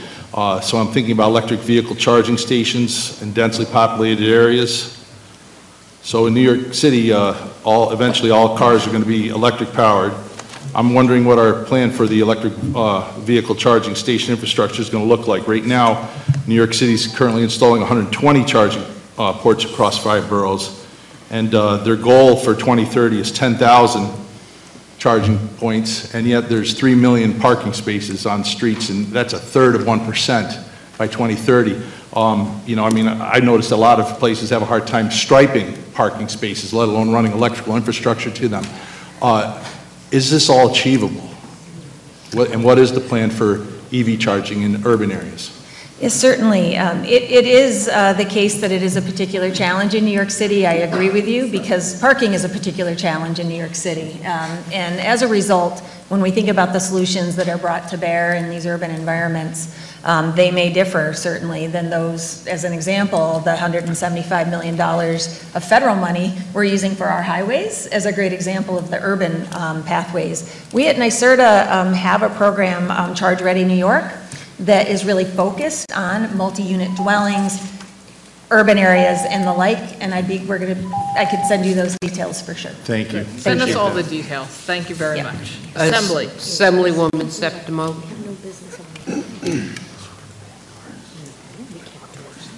Thank you all for being here. I'm going to sort of rapid fire as much as I can in these 3 minutes. First, does the executive budget adhere to the mandate that at least 35% of clean energy spending be to the benefit of environmental justice in disadvantaged communities? That's probably just a yes or no. Yes. Okay, it great. does. And now the cap and invest proposal outlined in the climate scoping plan discussed the need to build safeguards for disadvantaged communities to avoid pollution hotspots. Wondering what measures will be included to sort of act as these safeguards, and specifically will offsets and allowance trading be prohibited? So we're in the early stages of designing this program. As I mentioned in my opening remarks, we will be rolling this out over the course of this entire year. We've started our initial outreach to the environmental justice community as well as the regulated community to begin establishing that framework. When it comes to the environmental justice issues, and we look right back at what the governor told us, that the program that we designed must result in a decrease in emissions within disadvantaged communities. So that's exactly where we will land, and I can't tell you exactly what it will look like at that point, but it certainly will not allow trading inside and outside of disadvantaged communities. Okay, great. Want to make sure we keep that as a North Star, especially representing the South Bronx. I'm going to sneak one more quick question in. The recently approved Bond Act includes $500 million for electric school buses and charging infrastructure. Can you tell us a little bit about the formula that will go into divvying up that money? So this is an area where we at NYSERDA will have a particular role in really expanding and I would say centralizing our work with school systems. It is one that is a work in progress as to the frameworks that we'll employ, but suffice it to say it will involve not only robust engagement, but the education department as well in ways in which we can not only roll these out, but provide the tools and resources to be successful in doing so. Great, and so representing the South Bronx, I just want to plug that we have frontline communities that have been at the front line of impact of environmental abuse for years. We want to make sure that we're at the front of the line of receiving these benefits when they come to be. And then the final question, NYSERDA's cost benefit study said that the state needed at least $10 billion a year to fund all the policies necessary to meet our climate goals. Even if cap and invest happens to its maximum, you're not getting to $10 billion. So are there other funding streams created in this budget to help meet those goals? So certainly there will, cap and invest, as the commissioner described, is going to be a process that will take a period of time to really reconcile as to the ultimate revenues it may raise. For the purposes of investing. And that's the reason, really, that we're excited and committed to advancing additional policies necessary to achieve the level of investment necessary to realize this transition. Not only through investments in our grid, in our buildings, we just talked about transportation. I'm just out of time, so I'm going to say thank you. Thank you. But want to make sure that we're hitting goals that are realistic if we're setting them. Thank you. Senator John Liu.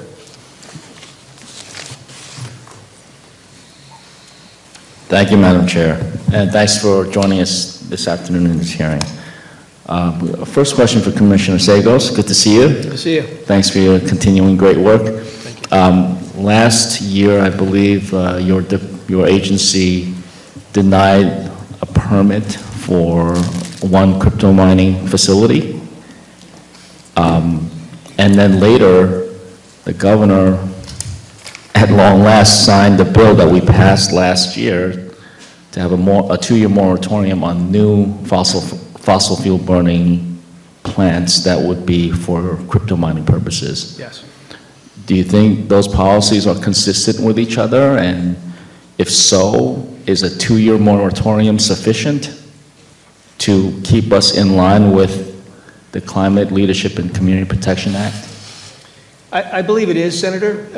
It is consistent with our climate obligations as well as our recognition of our need to process permits quickly, right? Now we have a 2-year moratorium to look at the entire industry. It is relatively narrow slice of it, right? Those operations that are powered by fossil fuels. But we are shortly going to release an RFP for the consultant that will be doing the environmental impact statement on the industry, which will help then guide our future actions. Okay, so during this 2-year moratorium, you think that's your agency will be able to provide those guidelines so that when we emerge from the 2-year moratorium, then potentially these crypto mining companies will know exactly what they need to do in order to stay compliant with the Climate Leadership and Community Protection Act. Yes, I do believe so, and I do believe it's enough time for us to create a sufficient environmental impact statement that can then inform future action. Great, thank you. I don't get a lot of time. I was just wondering from NYSERDA or from NYPA, what, if anything, do either of your agencies expect from President Biden's Infrastructure Act? Because you did make reference to it before. One component would be the NEVI funding on the EV charging to fill in gaps in the heavily traveled corridors. We're working with the State Department of Transportation to try to secure as much NEVI funding as we can. That's in the IIJA. And how much do you think that could be? How much do you think that it could be? That's $175 million. And you have a clear plan for how to invest that $175 million? Yes, our plan was actually approved last year, and we're moving quickly to establish investments in some areas of our state that really need. So if the plan was approved, does that mean that money is forthcoming? Yes. Okay, thank you. Thank you, Madam Chair. Thank you, Assembly. Assemblywoman Warner. Thank you all, and I'm going to pick up where my colleague, Senator Liu, left off. So the NEVI funding, my understanding is that requires that on the major transportation corridors, there be 4 charging stations for every 50 miles. So at a rest stop plaza, there'd be 4 fast charging stations so that you can concurrently charge 4 vehicles. I read a report recently that suggested that under those parameters, that you would need, in 2030, we would need to have transmission capability equivalent to 5 megawatts, which is equivalent to a small sports stadium, the power required, and that when you get out to 2040, based on the volume of anticipated EVs, we're talking about each plaza needing power equivalent to 20 megawatts, which is basically a small town's worth of power. So given the amount of time it takes to permit transmission, have you got a plan in place already that specifies the amount of capacity needed to be delivered at each of the charging stations or charging locations 50 miles apart on the major corridors? And I'm going to just expand that to say, by the way, school bus garages, which also need a lot of fast charging all at once. So that we know that we have the ability to deliver the capacity at the time the demand is there. Yes, thank you, Assemblymember. That is a very critical question for the entire aspect of the change that we are effectuating. And I'm sure Chair Christian and the next panel will have more to say in this respect. However, this is very much part of our planning, not only for the bulk. Part of our integration analysis says our electric load will double in the coming decades. So we're planning in the bulk system from the perspective of generation and transmission in major corridors, but also with respect to specific utility investments within the distribution system. Notably, great example is the work that we've done with National Grid to look at just this build out that you are describing among the major corridors, but also with respect to the housing stock within the communities as well. So yes, we know where we are heading. We have a number of commission proceedings that will help us invest in this way, including a number of items that are still underway with utility investments and beyond. Thank you. And in my last 20 seconds, Commissioner Segos, aerosolized PFAS.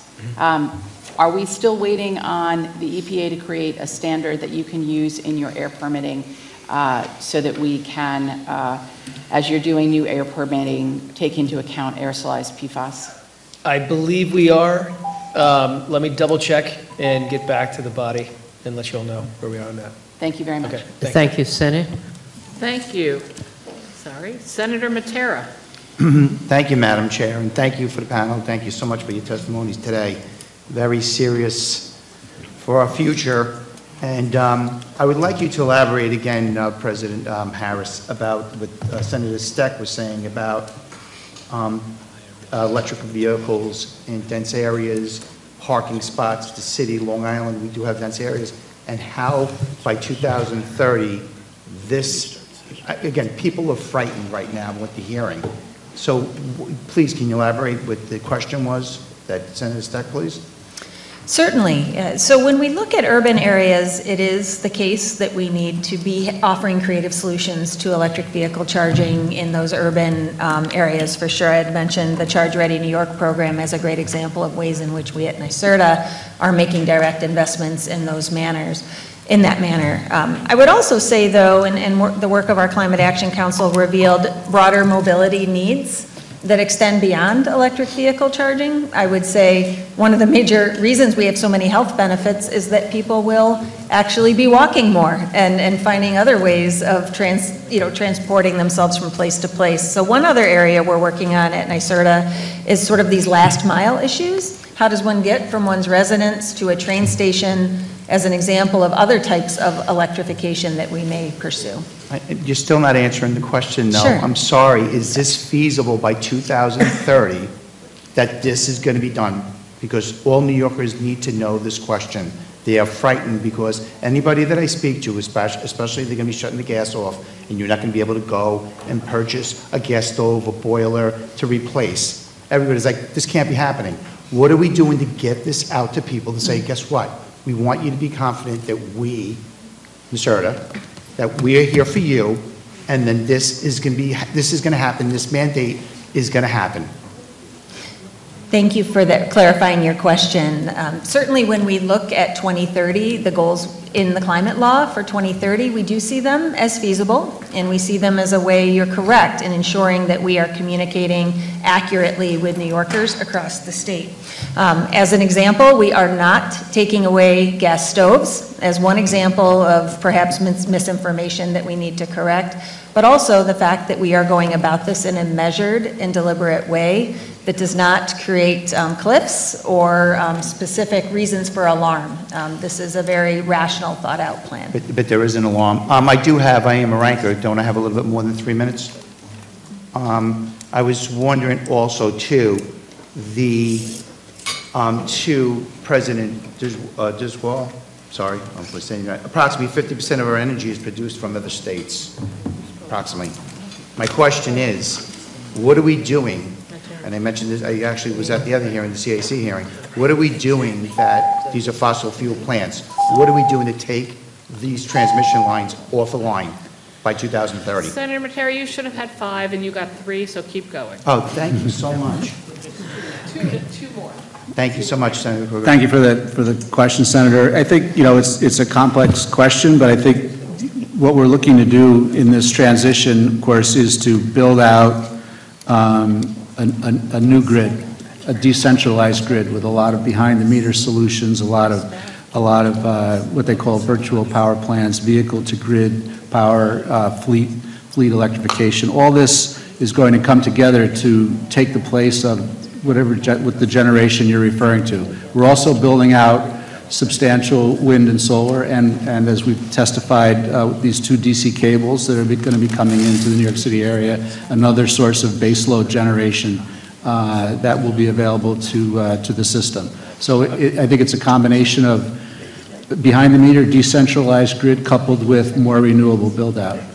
Great, and this could cost, just so everybody knows this, and I'm going to ask both questions, someone can answer this. This could cost up to each homeowner by 2030, $50,000 per home to retrofit their home. And my question is, who is going to pay for this? And I would like to know, too, we talked about $270 billion, which that number, I'm sorry, I don't know where that came from, because that's probably going to be 10 times more the amount, especially this to just do New York City. But my question is, who will be paying for this retrofit? Who is going to be paying for the grid? Which, again, I'm going to say this, I am for renewable energy, but who is going to be paying for this? So this is one of the reasons that when we think about specifically the equipment transition that we're talking about for heating, we're looking to capture people when they're replacing their existing equipment. Because that's one major reason. We're not wanting this to occur out of cycle, if you will. So that's one key part of this. I'd say the second part of it is with respect to cost issues. We are very committed not only to helping all New Yorkers with their costs, but the federal government. And in fact, at NYSERDA, we have $300 million coming in plus just this year to help invest in that transition as well. Okay, the federal government, that's, please, we can't rely on that. Thank you, Senator Matera. Assembly. Thank you. Assemblyman Brown.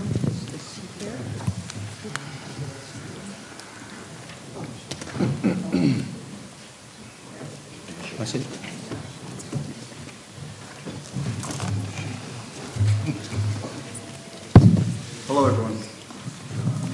How are you? I'll start with Commissioner Sagos. How are you today? Good, sir. So my question, the first one, relates to the DEC plans to help manage Long Island solid waste.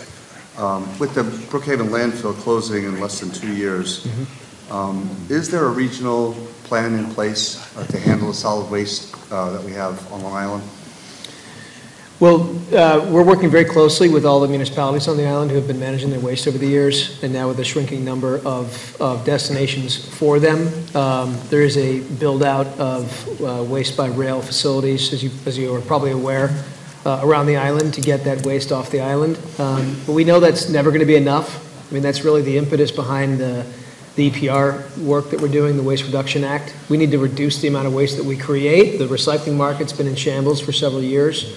So we need to find ways to reduce waste and ultimately get what we do recycle to market quickly. So I'll skip the EPR. Okay. So in the proposal in the budget for EPR, is there any part of it that calls for advanced recycling? And if not, why not? If you're talking about chemical recycling, there is not. We don't believe that such recycling exists in a way that's sustainable right now, but there may well be advanced recycling in the future that would work. So perhaps we need to revisit that in the future. So it's my understanding there's about 21 states, including Pennsylvania, Virginia, that have promoted the manufacturing of advanced recycling and in order to reduce the streams that we're talking about. Right. So it's something that I'd like to work on with you and discuss with you in the future. Happy to talk more about it with you. Thank you. And then I also want to ask you about the state has allocated $150 million for septic replacement programs. How much of that has been spent? I'll have to get you the exact breakdown of it. I mean, we spent it statewide, but the bulk of it on Long Island, as you know, with a significant percentage up in Lake George. Let me not speculate, but get you the actual figures. I would appreciate that. Thank you. And I just want to skip over to President of NYPA, if I could, with respect to the electric production from gas-fired peaker plants. I noticed that we have until 2035. I have the Northport Power Plant within my assembly district. So the question is, how we're going to achieve that mark, and particularly because we have such large substations next most of the peaker plants on Long Island, and those being valuable assets for our host communities. And the second part of my question, if you could answer the question. With respect, you've used up your time. There's no answer time. All right. But they can get back to you. I'd be happy to provide that information. They get back to you in writing, if you please. You'll have a long list of things to get back to us on, so add it to the list to send to Helene and I, and we'll make sure all the members of the committees get everything. Thank you. Oh, now back to the Senate, and we are up to Senator Ramos. All right, good afternoon, everyone. So my questions are for Ms. Harris. I want to start by talking about the cap and invest proposal that's in the executive budget. Glad you're familiar.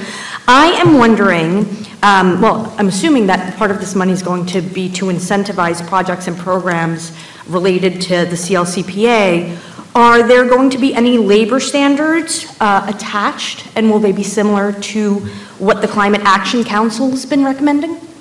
Yes, thank you for that question, Senator. And certainly the investments will be consistent with the CLCPA. That I can assure you.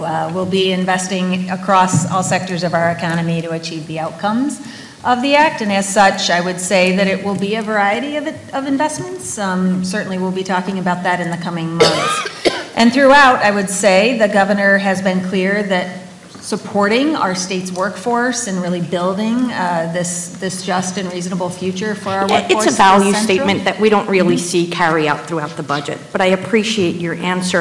I have another question, something that you won't know about, but is important. So on January 28th, 6 Central and South American workers died in a crash in Louisville, New York, Senator Stuck's district, while on their way to work for a company called LBF-NY. It's a solar farm in St. Lawrence County.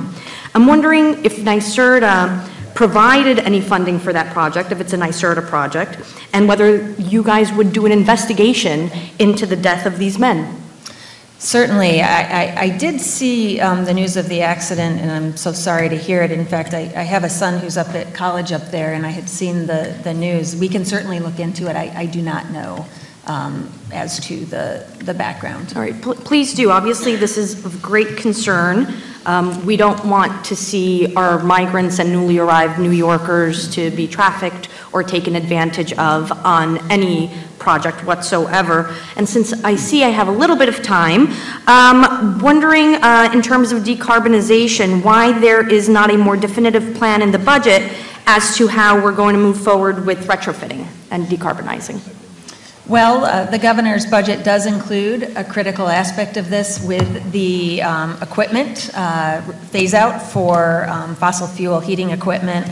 In addition, the budget includes $200 million for an expansion of our Empower program, which is really focusing on low. Ms. Harris, some of our own public buildings and campuses are probably the largest emitters. Are there specific plans for those? So certainly, well, NYPA could speak to that as well as some of the investments that are relevant within the Bond Act. We're doing work for our governmental customers, such as the entities that you mentioned, to try to help them on their decarbonization journey. Okay, thank you. Thank you. Assembly. Assemblywoman Jen Lunsford. Thank you very much. I'm going to piggyback off of Assemblymember Septimo's questions from earlier. This is for NYSERDA. For the $500 million for the electric school buses, how many electric school buses, assuming we could get them, would $500 million buy? I will have to get back to you on the actual, the numbers themselves. A conservative estimate, because I do a lot of work on this in my district. I love the electric school buses. My districts are excited about it. It's less than 1,000, which is less than 2% of the total school buses in our state. Is there a plan moving forward over the next 10 plus years to continue to help offset this cost for our districts who are, again, excited about this, but it would be, you know, an enormous load on the school taxpayers? Yes, certainly. I can recognize that and understand it. We have a lot of details to dig into, including capacity within the school districts themselves. And of course, you know, the issues around actually sourcing some of these buses is a great concern to my district, some of whom have said we'd buy them if we can get them. RGRTA, we're talking about public buses, right now has the largest electric fleet in the state, and they are ready to buy more, they're ready to expand, but they're just not there. Is there anything we can do to help with supply chain issues, particularly given some of the technologies that are emerging in our state? Well, certainly on my mind is the fact that we actually have a burgeoning supply chain here in the state of New York, notably within northern New York, where we see this ecosystem of transportation, electrification, really taking shape. And so as such, when we think about our investments, we always think about it in the context not only of Buy American provisions, but also benefits to New York and the companies within it. All right, thank you very much. I'm going to move to Commissioner Sagos. I see here there's a $575,000 cut to municipal recycling programs. Can you explain that cut and what the DEC is either currently doing or can do to support recycling programs as the market for recyclables changes? Well, we are aiming to hit recycling head-on through the Waste Reduction Act, and that's the heart of it, right? We need to obviously help to the greatest extent possible the municipalities with their recycling burden. But we have recognized that the only way to do this is to reduce the amount of waste we generate in the first place. And otherwise, we'll just keep spending out of the EPF to fix a problem that's frankly just broken at this point nationally, not just here in New York. So by reducing this waste, cutting the waste streams significantly over the next 5 to 7 years, we're going to save municipalities millions of dollars that they're spending right now to manage a waste stream that's just impossible at this stage. Thank you very much. I'll cede my time. Thank you. Thank you. Excuse me, Senator Gounardes.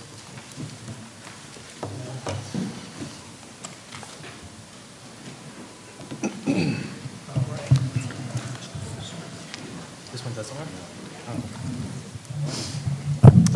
Okay, thank you. Good afternoon. My questions are for DEC. Good afternoon, Commissioner. I newly represent the neighborhood of Gowanus. And as I'm sure you know, there has been a great deal of consternation at DEC's involvement in the Gowanus cleanup and how that affects and implicates the future development plan for that site. I know we were supposed to have a community meeting tonight with the elected officials. I'm glad we postponed that because we're obviously all up here talking to you here and not back home.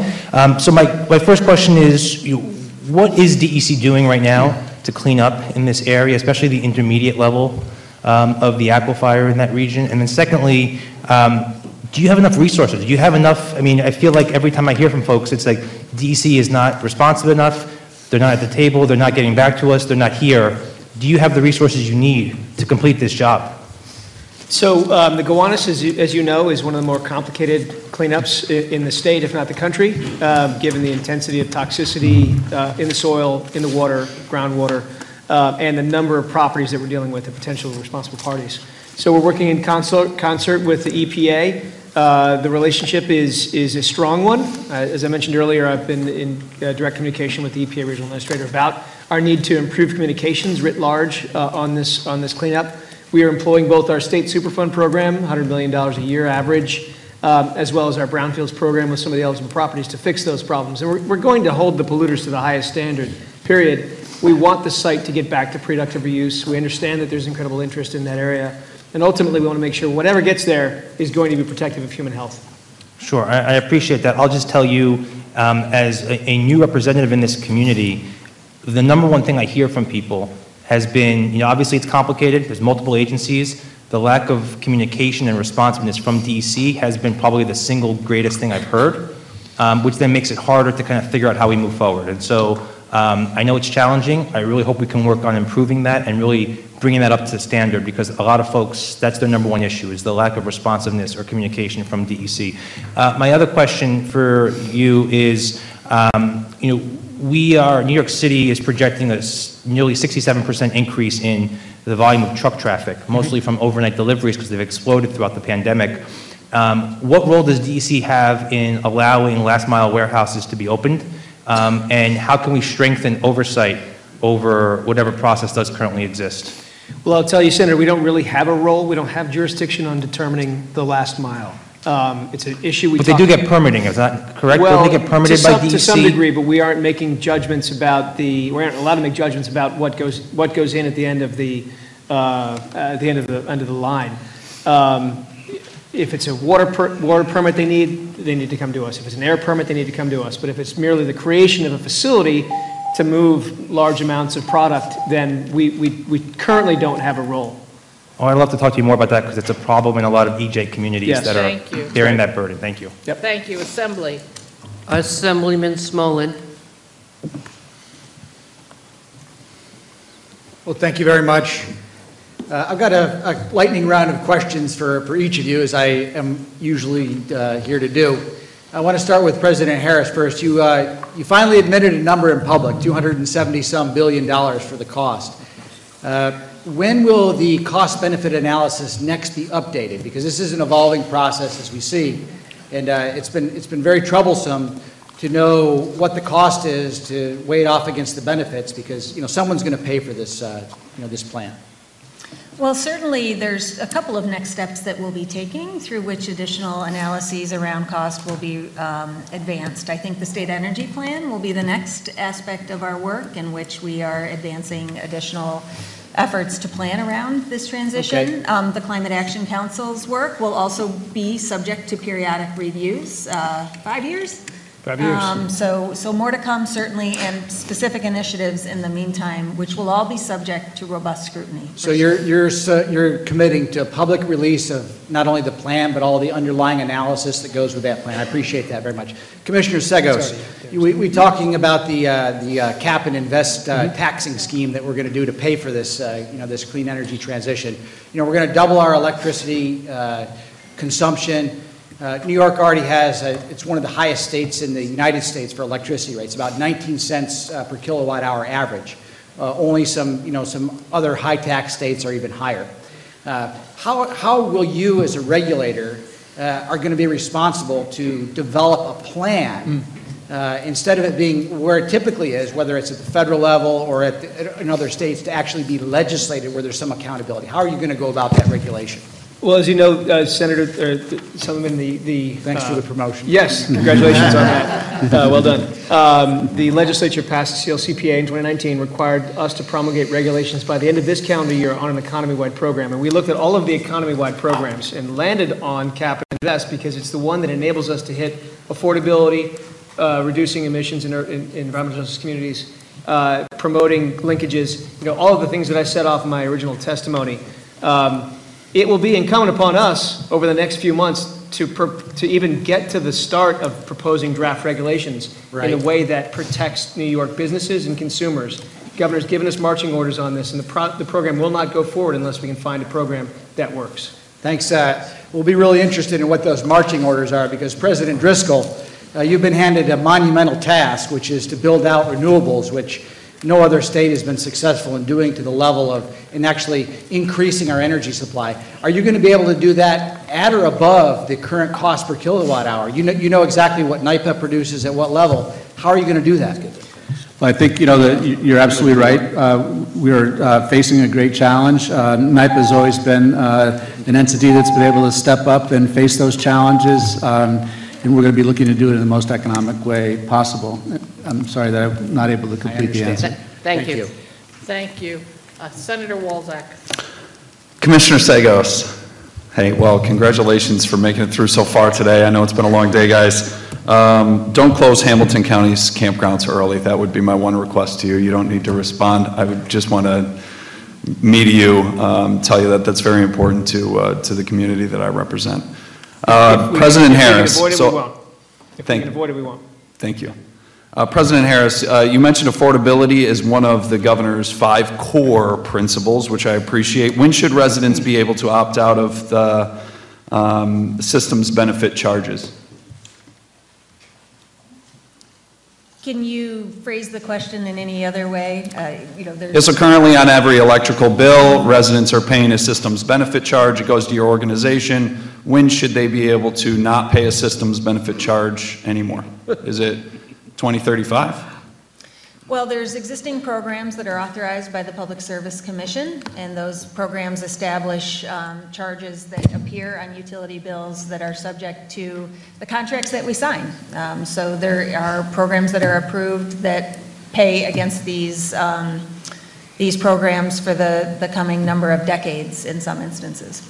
Okay. The governor's proposal to ban natural gas exempts hospitals, commercial kitchens, stoves, et cetera, as you mentioned.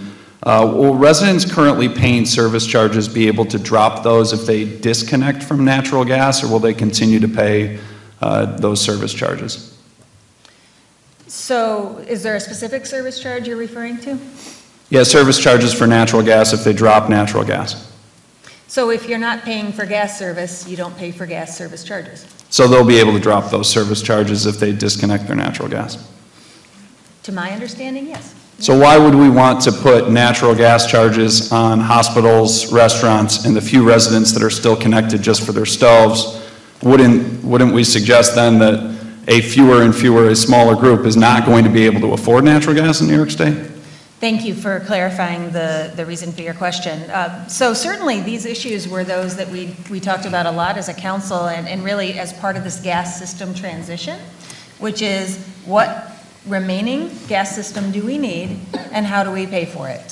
The Public Service Commission has a number of proceedings moving forward which really grapple and deal with this question, knowing that there are critical facilities that would require gas service, and to your point, this would occur over many decades, this transition. We've got a lot of single-family home residents that are concerned about what they've seen and read, and rightly so, about the affordability, and I'm glad that that's one of the core values. When is the governor going to fully electrify her single-family home down the street here? I can tell you that we're working closely with OGS on greening up the residents, looking at, it may be off-site generation, but looking at solutions that can green up the residents. Thank you. Next up is Assembly Member Shrestha, or Shrestha. Pardon me if I got you wrong. Shrestha, you got it. Okay. Hi, my first question is for Acting President Driscoll. So the governor's proposal leaves to the discretion of the trustees which projects you would build and how many and so on. So effectively, there is no mandate, and I know that's been something that you have been advocating for, is to get that discretion. As the acting president of NYPA, do you think you can guarantee that NYPA will build the amount of public renewables that's needed when we see that there's a shortcoming from the private sector? Well, thank you for the question. I think this question of the Board of Trustees is so important to our operations because it's what our bondholders signed up for and rely upon. It's what the rating agencies rely upon, and the good governance that the trustees provide to our decision-making is essential. I can tell you that we will make prudent financial decisions that will help us accelerate our progress toward achieving the state's clean energy goals in whatever way NYPA is well-positioned to do. But do you think you will be prioritizing meeting that goal? Will that be the intention? Yes. Okay. And also similarly, there is discretion in the annual review. So it says that there will be periodical review, but it doesn't say how many and so on. Do you think that an annual review is a reasonable bare minimum frequency for that? And this is to review if there's a shortage on the state's progress on the renewable energy. Are you referring to the confer provision where we confer with our sister agencies? Yes. Yes. So I think that's also essential because NYSERDA will have a much better perspective and visibility into the pipeline and the projects, what projects are having difficulty, where NYPA might be well positioned to step in. So yes. But do you think that annual review is a reasonable frequency? I'm sure we could live with an annual review. Because we only have 7 years to get to, I think, 70% of renewable energy by 2030. So to me, annual review sounds like the bare minimum we should be doing. And I also have a question for Doreen. Are there projects right now that are stuck in litigation that are in your queue, perhaps, in your I would not be able to describe the actual projects, but certainly many projects have, particular challenges, and I'm sure among them is litigation.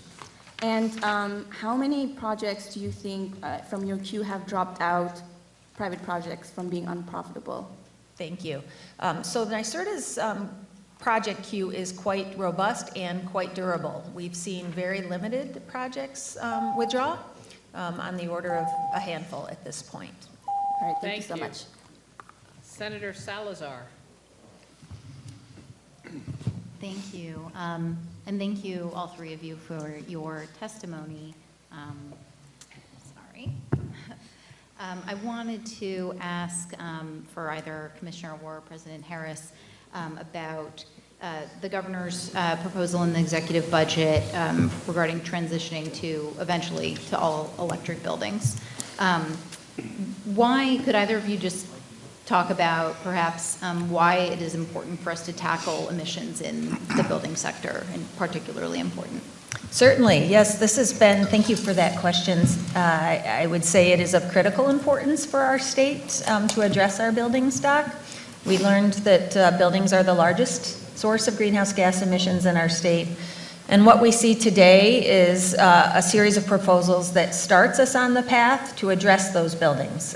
For clarity, the proposal is a zero emission building for new construction. So it would retain optionality for alternative fuels to heat and power the home if needed. However, it is also the case that we need to address our existing buildings. And certainly in starting this, the proposal is to advance zero emission heating equipment for the existing buildings when they have the equipment that needs to be replaced. So that is a goal for 2030 for low-rise and 2035 for higher-rise buildings, really capturing those existing buildings when those investments will naturally be made.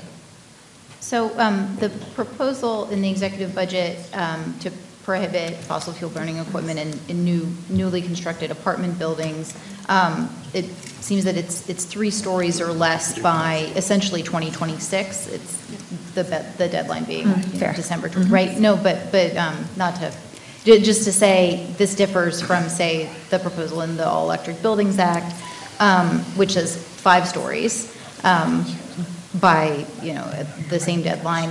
Is there a rationale for 3 stories instead of 5 in the executive budget proposal? Yes, so this was designed to align with the ways in which our code is constructed in our state. Really, for these multifamily buildings, that 3-story cutoff is approached differently in our code. So that's the very specific reason that we're advancing it in that manner. Are you concerned that failing to capture buildings that are taller than 3 stories in the ban until 2029 would mean that new construction under the governor's housing development proposal would be adding quite a lot of fossil fuel burning buildings to our state's housing stock in the meantime? Yes, that's a great question, and we are working to really move those new buildings forward as a model to the extent that we possibly can, even in the meantime. Thank you. Thank you. Sorry. Thank you. Assembly Member Harvey Epstein. Hi, President Harris. How are you doing today? Hello. Hello. So you have 11,000 EV charging stations in New York State. How many of them are publicly available so anyone in New York could just drive up and plug their car in at the 11,000? So the breakdown is approximately 2,000 to 3,000 are publicly available. And that means like on the street or in a mall that they can just pull up without a paywall? Oh, well, I mean accessible to your... But not in a garage where you have to pay Correct. like $600 a month to go. It's like on the street and accessible. So 20% are publicly available out of your 11,000? Correct. Right, and so obviously we want people to move by 2035 to have EV vehicles. We're going to need them to be able to charge their vehicles. I live in Manhattan and it's impossible to get, that's not behind a paywall. I really encourage you to be thinking about more opportunities, and you said the 3 ways earlier, but across our state, real opportunities for people to plug in, because people aren't going to buy electric vehicles if they can't charge them on our streets in the state. Thank you for that. And your valuable input is helping us to better inform the programs like those that I described. So how would anyone know that there's an EV charger available? Because on the state website, it just lists all the chargers, but not what ones are publicly available. Where can someone go to look for publicly available charging? Well, there's a variety of tools and resources. Certainly me as a new EV owner, I'm learning all of these various apps and the like, but there are a variety. But they aren't, because like there's ChargePoint and EV Connect and all these other places, but they don't say if they're publicly available, they just say there's a charger there. So I really have been asking the state to make sure that they're the point person to say, we need to make sure that these are publicly available for New Yorkers. And I encourage you to either create a system or an app or have your website really dictate that, because it's now impossible. Thank you. For people. Commissioner Bays, I just wanted to talk about composting the food donations. Great that we've got food scraps and the law that we passed, 1.5 million pounds. But like even in this building, no one can compost. Like we're not being leaders here. And third contributing cause to climate change is food waste going into our garbage system.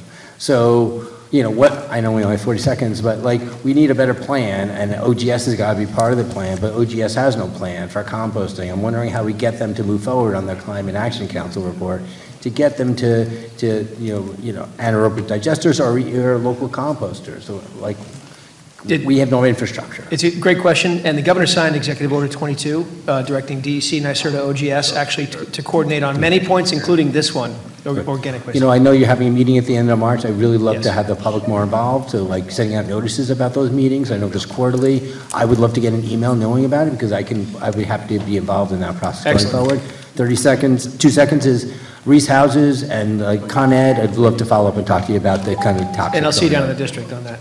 Thank you. Okay, thanks. Thank you. Senator Konzenary Fitzpatrick. Thank you, Chairman. Thank you to the panelists. I know you've been here on the hot seat for quite a while, so thank you for your endurance.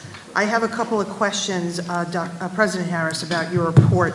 On page 2, you talk about advancing the state's 70% by 2030 renewable electricity goal through the development of 30,000 megawatts of offshore wind, which will be in my district, the 9th Senate District, which includes Island Park and Long Beach, and 3,000 megawatts of energy storage. But on the next page, you talk about the goal of having 20% of peak electricity storage, or 6 gigawatts by 2030. And I'm wondering if you could explain the differences between those two statements. Certainly. So our goal, actually part of the Climate Leadership and Community Protection Act for offshore wind, is 9 gigawatts by 2035. Our energy storage goal is currently 3 gigawatts, but we have proposed to the Public Service Commission, consistent with the direction from the governor, an expansion of that goal to 6 gigawatts. So I think I might have tied out your figures, and that 6 gigawatts is really what ties to that 20% reference that you made. So if the Equinor project is delayed, that's going to affect your ability to have that storage goal met, is that correct? The two are separable. The Equinor project is offshore wind generation, and energy storage projects are often advanced separately. Okay. And the goal of only 20% of storage, is that, how does that make the rest of us feel comfortable if we only have 20%? To me, that's not really sufficient, but I'm not in your business, so I'm asking a question regarding that 20% having a storage. Is that going to give us enough backup? Certainly. So this is really speaking to the ways in which we serve our peak load in the state, as well as the ways in which we have power generation sources that have flexibility to accommodate the intermittency of renewables. And so as we move forward, that 20% will need to be a larger and larger number as we transition to a more renewable grid. This is one step in many. Okay. The New York Independent System Operator issued a report that said that, to consider the future needs of the electric grid along with the state's climate goals in mind. And the report indicated a need for significant deployment of emission-free resources to meet not only the state's generation needs, but the necessary distribution of generation for grid reliability. As this technology is still developing, does the governor's budget include anything to address this? Well, certainly one aspect of the governor's budget really focuses on the topic of innovation, and that's a work near and dear to NYSERDA's heart. We are advancing a number of resources, including long-duration energy storage, consistent with that objective. Thank you. Thank you. Assembly. Assemblyman Otis. Thank you all, and thank you all for your good work at your various agencies. You know, one thing we've heard today is a lot about the rollout of the Climate Action Plan, and we have the regulations, and there's a lot of eager expectation about the new programs that come either from that or the Bond Act. And so keep up the good work and getting the word out and involving people in that. Here's some quick ones I'll mention, and then people can comment. EV buses. We need the state agencies, OGS and NYSERDA, to reach out to school districts and give them a helping hand on their infrastructure needs. Very important, because they're sort of lost out there and they're looking for help. Solar farmland, bad. What might be good, and I've mentioned it to Justin, and to our transportation agencies, solar on the sides of highways. Other states are doing it, New York is doing it. It's an opportunity to get more solar in a way that doesn't take away farmland. Environmental justice. In addition to our dollar percentages, and we heard great comments from all of you and some of my colleagues, we should really try and have your rollout of environmental justice, climate change programs in environmental justice communities first, so that we're remediating issues in those areas, those census tracts that were revealed as part of the Climate Action Plan. That would be great. And my last one, and then you can comment on whatever you want to comment on, is clean water. We have $500 million, which is great, best in the nation, but we really actually need more. And so I think what I would like to ask is, between Bond Act money and federal money, if we could pump up the amount of money we spend annually on clean water. I think that is matched by the interest and need out there. So I used up more of my time than I really like to, but have at it with anything that excited you. Maybe we'll go backwards. on water. Absolutely. We would seek to match all the $500 million that we're posing there with $1 billion plus a year of loans with the Bond Act now, which has several water categories. Right. And of course, all the federal money that's coming our way. A lot of that's underway. Actually, we made an announcement just a couple days ago about some of that federal state spending for water, including right here in Albany. Great. I don't know where to start, but I would say I do agree on your points with respect to solar in particular, as we really need to get more creative with our solar options. And certainly solar siting is central, smart solar siting is central to that as well. In a school bus front, as we discussed, we're looking at programs, hopefully a statewide school bus electrification, some type of model that we can use. That's great. And Justin, give you credit, you've been down with some of the school districts in our area, hands-on, to try and help them with some of their getting greener goals. So thank you all. Thank you. Thank you, Senator. Senator Oberacher. Good afternoon, everybody. And again, you're champions for pushing through today, so I appreciate that. My first, not so much a question, but just some information. You know, I'm a former school bus driver. I think with being with 50 kids with to my back and traversing school buses actually give me great training to be a senator. With that being said, the thing that I'm the most concerned about when it comes to electrified buses is the added weight that a battery bank would offer to that. 50 school kids on the back. And I'm talking about in my very rural area, you know, hills, valleys, and more importantly, bridges that may not be weight appropriate for that. So it's something to be considered when we're talking infrastructure. I'm the ranker on transportation. There are some other infrastructure areas that I'm a little bit concerned about. And again, the ruralistic nature of my district offers, I think, some specific challenges. So I'm just offering that as something to think about. And hopefully to help us get to that point instead of just throwing things out there. So with that being said, my next question becomes to Commissioner Sagos. And I want to thank you actually for the great job that you did through ORTA with our university games. Great. I think it was a fabulous success, to be honest with you. So great job there. It's always good to hear a little good news, as we say.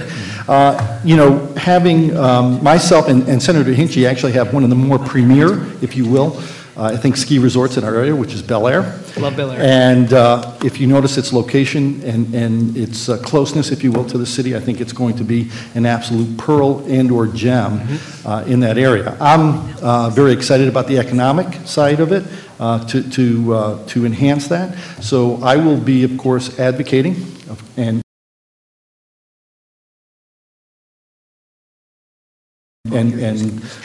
pushing, if you will, for any type of monies that we could use to just get that, to be that pearl and to be that gem in that area. And we will not be disappointed with the way that I think we'll receive the economic benefit on that. So I have 48 seconds, and you can, again, you can expand upon anything else that you care to do that, but thank you. Well, I'll tell you, completely agree on Bel Air. It's a real gem, and love skiing there myself. We put quite a bit of money in there last few years. It's a different Bel Air than it was 20 years ago, but we need to get it ready for the future, and snowmaking capacity is part of that as well. As you can tell, it hasn't been very good to us this year. Thank you. I'm a big fan of Bel Air, too. Look at us. With that said, on the electric buses, this is the reason why this $500 million that we're going to be investing, we need to really think about it carefully as to the balance of how much goes into buses versus how much goes into, to your point, the training, the charging, the education necessary to be successful. I've looked into this bridge issue. I'd like to follow up, as I'm understanding electric school buses to not cause those issues, and I want to make sure that we're on solid ground together on that. Thanks. Thank you. Thank you. Assemblyman Lemonades. Did I get any? Can you pronounce Lemonades? Sure.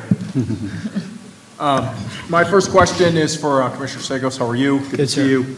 Recognizing the legislative ban on fracking 2021 budget, are there any circumstances under which DEC would reevaluate its position? No. No, we don't see a future for fracking in New York State. even where it's been demonstrated to be safe, efficient, effective, et cetera? Well, I think our decision from 2014, prior to my time, was prescient in some ways. I look at the damage to the landscape, water supplies, what Pennsylvania, New Mexico, other states are now dealing with in terms of the impacts of those resources. So I think look, we have those resources. They're probably best kept in the ground here, but we'll look at all the energy mixes moving forward. Recognizing your point and acknowledging it, the extractive nature of rare earth mining to achieve the CLCPA goals, does that bother any of you? And with respect, even if it's been asked before, in the social aspects of the impacts on the children that are doing this mining? Yes. I mean, yes, of course. I mean, you look at cobalt mining, and something that Palmisano has raised that a few times with us. Yes, there's significant impacts with cobalt mining, and it's an extraordinary what folks in the Congo are dealing with there. And my reaction is, well, we have to improve that as well. But it's really looking at the scale of impact, the environmental impact across the board, the petroleum extractive industries and spills versus cobalt and other rare metals. It's really dwarfed by the scale of impact. Thank you. President Harris, the NYSERDA CLCPA cost-benefit analysis conducted by E3 Consulting, have those results been made available yet? Oh, yes. This is publicly available. It was part of our deliberations, and it's available on our climate.ny.gov website. Thank you. Madam Chairman, no further questions. Thank you. To the Senate. Senator Tom O'Mara. Thank you. Good afternoon. President Driscoll, I have a question for you on your testimony. It seems that you've pretty much done an about-face from your testimony in July before the Assembly hearing, and albeit there's been changes to that proposal that's the way it's presented in the budget now. But back in July, you were down on this because of pretty much the lack of capacity of the Power Authority with manpower and expertise, that you have to go out and contract for all of these things anyways. And that because you weren't eligible for the tax credits, that you wouldn't be able to do it cheaper than the private sector anyways. Now you testified today that there's a change in those tax credits where you can get those. So now, is the Power Authority going to have a competitive advantage that will disadvantage the private sector on their implementation and build out of the renewables that we're going to need in this state? If you can address that, please. Yeah, no, thank you, Senator. First of all, you're right. The IRA was a game changer for the public power sector and for NYPA, so certainly part of the equation, if you will, from that point to today. I'd also say that our focus, as you know from your experience, we serve largely governmental customers. Our focus has historically been with our own governmental customers and trying to find solutions, clean energy solutions for them. The IRA, of course, will enable us to better serve those governmental customers. As you probably know, in the old paradigm, when we served a governmental customer with a project, there would be the customer, the developer, and then NYPA, because the developer would have to be in the middle to get the tax credits.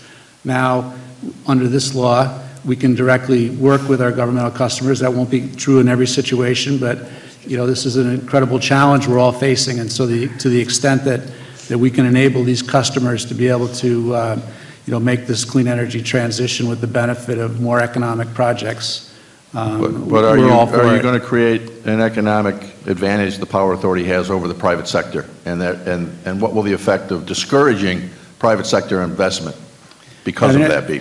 Yeah, I mean, I think that, again, there's so much, there's a lot of activity on the private developer side. As you probably know, we're looking to partner with the private sector wherever we can. We have 4 large transmission projects in flight currently. All are with partners. We have exclusive jurisdiction on the transmission side. We haven't crowded out anybody. on the transmission side, just looking for the same opportunity to play a role on the generation side like we do on the transmission side. Okay, let me just switch gears a second with over to the climate action plan with Doreen or Basil, whoever wants to address it. We're, I think, all very supportive of cleaning up our emissions in this state and have worked towards that. The state has done an unbelievable job over the last couple of decades in doing that. But I just can't help but feel we've got the cart before the horse on a lot of these initiatives right now. And we really have nothing but targets. And then the plan says DEC will fill in how we're going to do it. No mention of how much it's going to cost the ratepayers. And since talking about the cart before the horse, since the closure of Indian Point, right before the really cold weekend we had 2 weeks ago, the EPA came out with their annual CO2 emissions report, and the emissions in New York State of carbon dioxide are up 28% since the closure of Indian Point. Yet now during that time, the peaker plants are burning oil at apparently a record rate. The ISO does not break out their category, the fuel diversity of natural gas and oil. Is that something that the ISO should be breaking out so we know what's oil and what's gas, since oil is certainly dirtier than gas? And without making some interim improvements, we're going to just be using more oil in those communities that are disadvantaged by these. So why are we not taking other actions in the interim that would help not using those oil plants with cleaner burning natural gas? Well, I see that the buzzer is about to Lucky ring. you. But it's a conversation we relish having with you. Yeah, sure. Yep. Thank Okay. you. Thank you. So we go to Assemblyman Carroll. Thank you, Chair. Good afternoon. Acting President Driscoll, I was very happy to see that in the governor's budget she has proposed broad and sweeping authorities for NYPA to own, build, and operate renewable energy. You and I have talked about this subject a great deal. I have a couple of quick questions. The first being, if this is to come into law, how quickly will NYPA be able to act to start building its own renewable energy? Will it build on its own, or will it immediately go to partner with other developers? And finally, you said that we could not put a mandate on NYPA to build if we are not meeting our CLCPA goals, as you confer with your colleagues. Why is that? I don't see why we could not put in very specific language that understands that you have certain obligations to your bondholders and other contracts, and as long as you're not in violation of that, NYPA should and will act. So on the latter point, I think you hit it on the head when you mentioned the caveats that we would want to attach to any such language. You could certainly mandate that we build renewables as long as we have some kind of discretion over where and when and with whom and for how much, so that our trustees can exercise the fiduciary obligation that the Public Authority Accountabilities Act requires them to exercise. So I think we're saying the same thing. So you agree with mandates as long as we make sure that you don't break contracts that NYPA has previously entered into? Yeah, I think it's a question of semantics, mandates versus, subject to discretion of the trustees. I think, subject to the language, Understood. I've got a minute. How quickly is NYPA ready to act to build public renewables? So as soon as, if the governor's proposal becomes law, we will begin to identify sites that can be utilized for projects. Those projects could take all shapes and sizes. Will you act on your own, or will you immediately go to partner, or both? It would depend on the size of the project. Larger projects are more susceptible to partner relationships so that we can leverage NYPA's dollars and build more and do more. Thank you so much, Mr. Driscoll.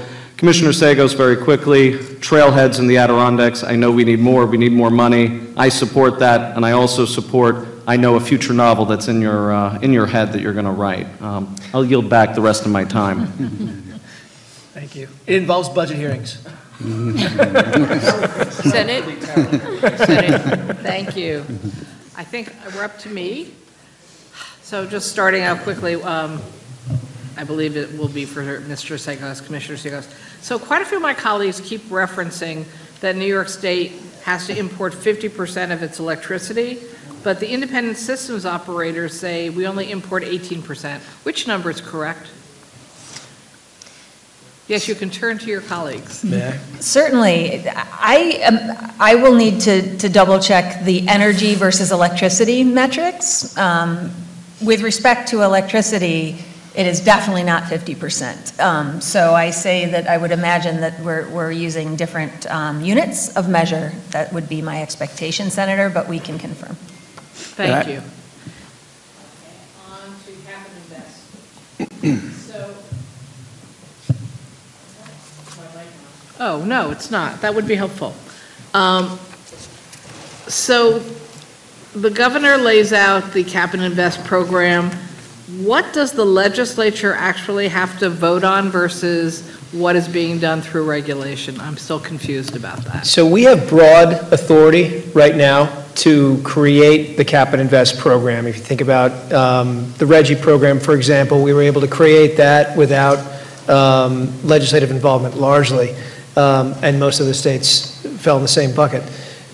We expect the same here when it comes to the affordability component that the governor's laid out. We would expect to be engaging with the legislature on that to be able to create the mechanism to put those dollars, the affordability account, back into the pockets of New Yorkers. Okay. So also in that section of the budget, it appears the governor is trying to establish that the legislature just provides authority for you through regulation to have free allocation of pollution allowances in perpetuity and in some class of industry that you'll be defining as energy intensive and trade exposed. Look, I support this effort, but I'm a little confused about what we're actually signing off, particularly in perpetuity. That generally makes me nervous as a legislator. So what does that all really mean? Those are not words.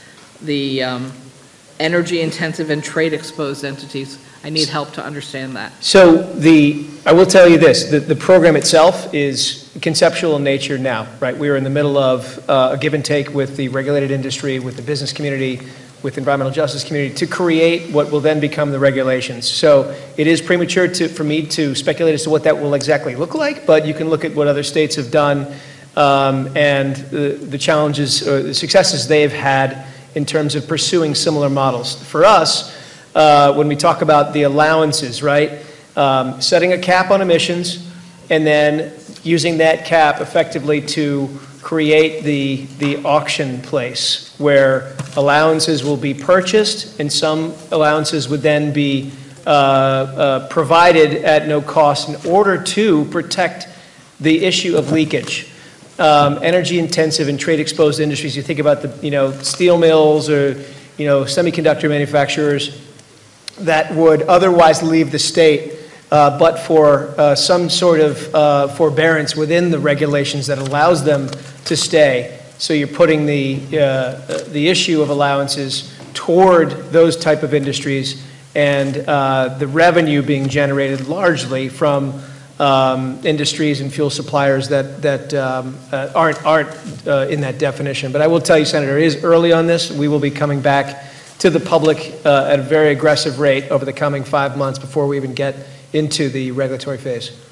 So some people have raised the concern that the language in the budget isn't as stringent as what we actually mandated in CLCPA. So are we trying to weaken the standards that were in CLCPA, or would you agree that they would need to be as strict as in order to not violate that law? We have to hit our emissions reductions targets. I mean, those are the critical numbers within the CLCPA enshrined in law. We worked on this, Doreen and I and our counterparts in the CAC for 3 years to devise the path forward. The Cap and Invest program is part of that, arguably a large part of that, because it is an economy-wide program required by the law. So when it comes to creating this program, it has to comply with the law. So I would say that when we put this on the street for public consumption, the public will see that it is in conformance with the CLCPA.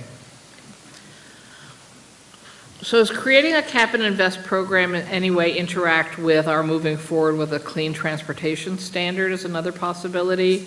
And would they be duplicative in some way or funnel money away from each other? Well, I think it's premature to know exactly how they would interact. We discussed the Clean Transportation Standard during the Climate Action Council process, the many meetings that we had. Ultimately, the governor decided what made the most sense at this time was to advance a cap and invest program. And as we go through that, we will look for ways in which to synchronize this program with either existing or proposed concepts that may be available to us, the Clean Transportation Standard being one of those. But at this point, it's cap and invest. Okay. And earlier, maybe it was yesterday, will we hear that long yet? No, but earlier in your discussion, sorry. You seem to answer a question, and I don't remember whose question, implying that Bond Act money would count as outside funding that could justify cuts in on-budget funding. I don't think that's what we told the voters. I think we told the voters the Bond Act money would be for new and different things that we need to do. So I just wanted to make sure I didn't misunderstand. That is true, but we have, for example, we have hatchery system, right? And there's the Bond Act, the fish hatchery system, not aquaculture, but hatcheries.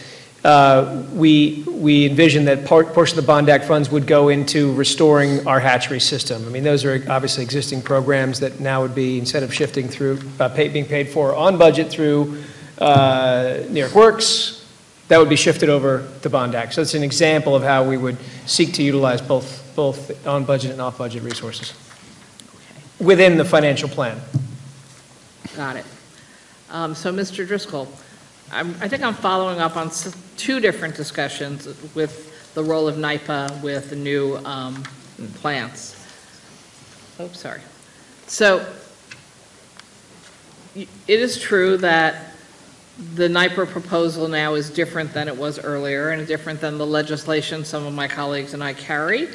But there's confusion, I think, about, because of the new federal law allowing the use of tax credits, even for government entities such as yourself, is the proposal as described in the governor's budget going to allow us to draw down the federal funds? Or because it's a public-private partnership, tax equity investor kind of deal, that we're not going to be able to get the tax exemptions that we could get now if it was a specifically state-funded project? Thank you for the question.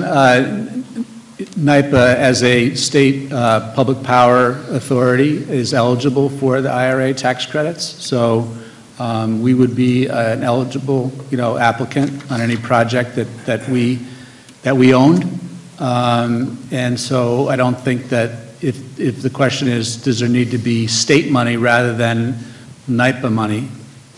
Or does it need to be state NYPA money versus private investor money? Yeah, I mean, I think that the credit, and I'll be happy to research this further and come back to you, but I think that the credit would apply to the extent that the Power Authority had money in the project. Okay. I would appreciate that. I think some of us would, because we're a little, even though we're supporting the expansion, we're a little confused about which model is going to actually net us Understood. The most federal money as matching money for what we're doing, because I won't speak for everyone here, perhaps not Tom O'Mara, but I think we want new renewable energy built as quickly as possible. Yes, we do. Sorry, yes, we agree with Tom O'Mara. We all want it done as quickly as possible, but we also want as much federal money as possible Understood. To move into these projects, because that's obviously a win-win for us. And just the last quickly, so the governor set timelines for the electric buildings, but she jumped them an extra year later because she starts them like the last day of December in each year for the larger and the smaller. So doesn't that just keep putting us farther back from where we want to be?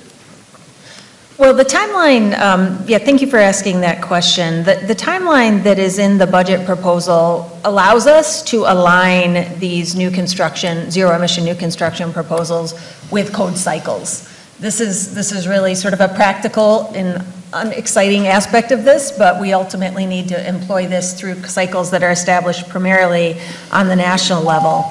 So we'll seek to institute these programs earlier, but that is the outside date according to the code cycles. Okay, so my time is up. Thank you very much. Assemblyman Burdick. Thank you, and this is for Commissioner Seagos. And, I first want to thank you for the great job that your department does. I've worked closely with your team, both in my prior capacity as supervisor of the town of Bedford, and more recently with working on grant opportunities and so forth, and they've been fabulous, and I want to thank you for that. I also was very pleased to hear about the community outreach that is being planned. I think it's absolutely what's needed, particularly for communities that may not have the bandwidth to get through the process. I want to mention that I too am concerned. I think it was Senator Harckham who had mentioned, and I think others have said about concern about getting money out the door, and particularly with so much money coming in further. And also, I wanted you to address, if you could, what I see as what I think really needs to be reconciled, which is the objectives of the Housing Compact with some of the laws and regulations that have been in place for decades to protect water quality. As one of the key examples is the New York City watershed, where there's virtually veto power on the part of New York City on any new wastewater treatment plant, or for that matter, an expansion and a request for a speedies permit based on an expansion of an existing one. And this will really run into direct conflict for the ability of municipalities to expand their infrastructure. So if you could address that in the 1 minute and 15 seconds I have left. We'll try. Thank you. So as to your first point about bandwidth and getting money out the door, I'll go back to what I said in the beginning. That's exactly why the governor's going to give us, working with you, additional resources. Right. We need staff resources. So that's really at the heart of it. As to the housing compact, and I take that to mean the governor's proposal to... His karate lessons might not turn him into a black belt. Hi-ya! And even after band camp, he might not be the greatest musician. But with the 3% annual percentage yield you can earn on a PenFed premium online savings account, your goal of supporting his dreams... Thanks for everything, Mom and Dad. ...will always be worth it.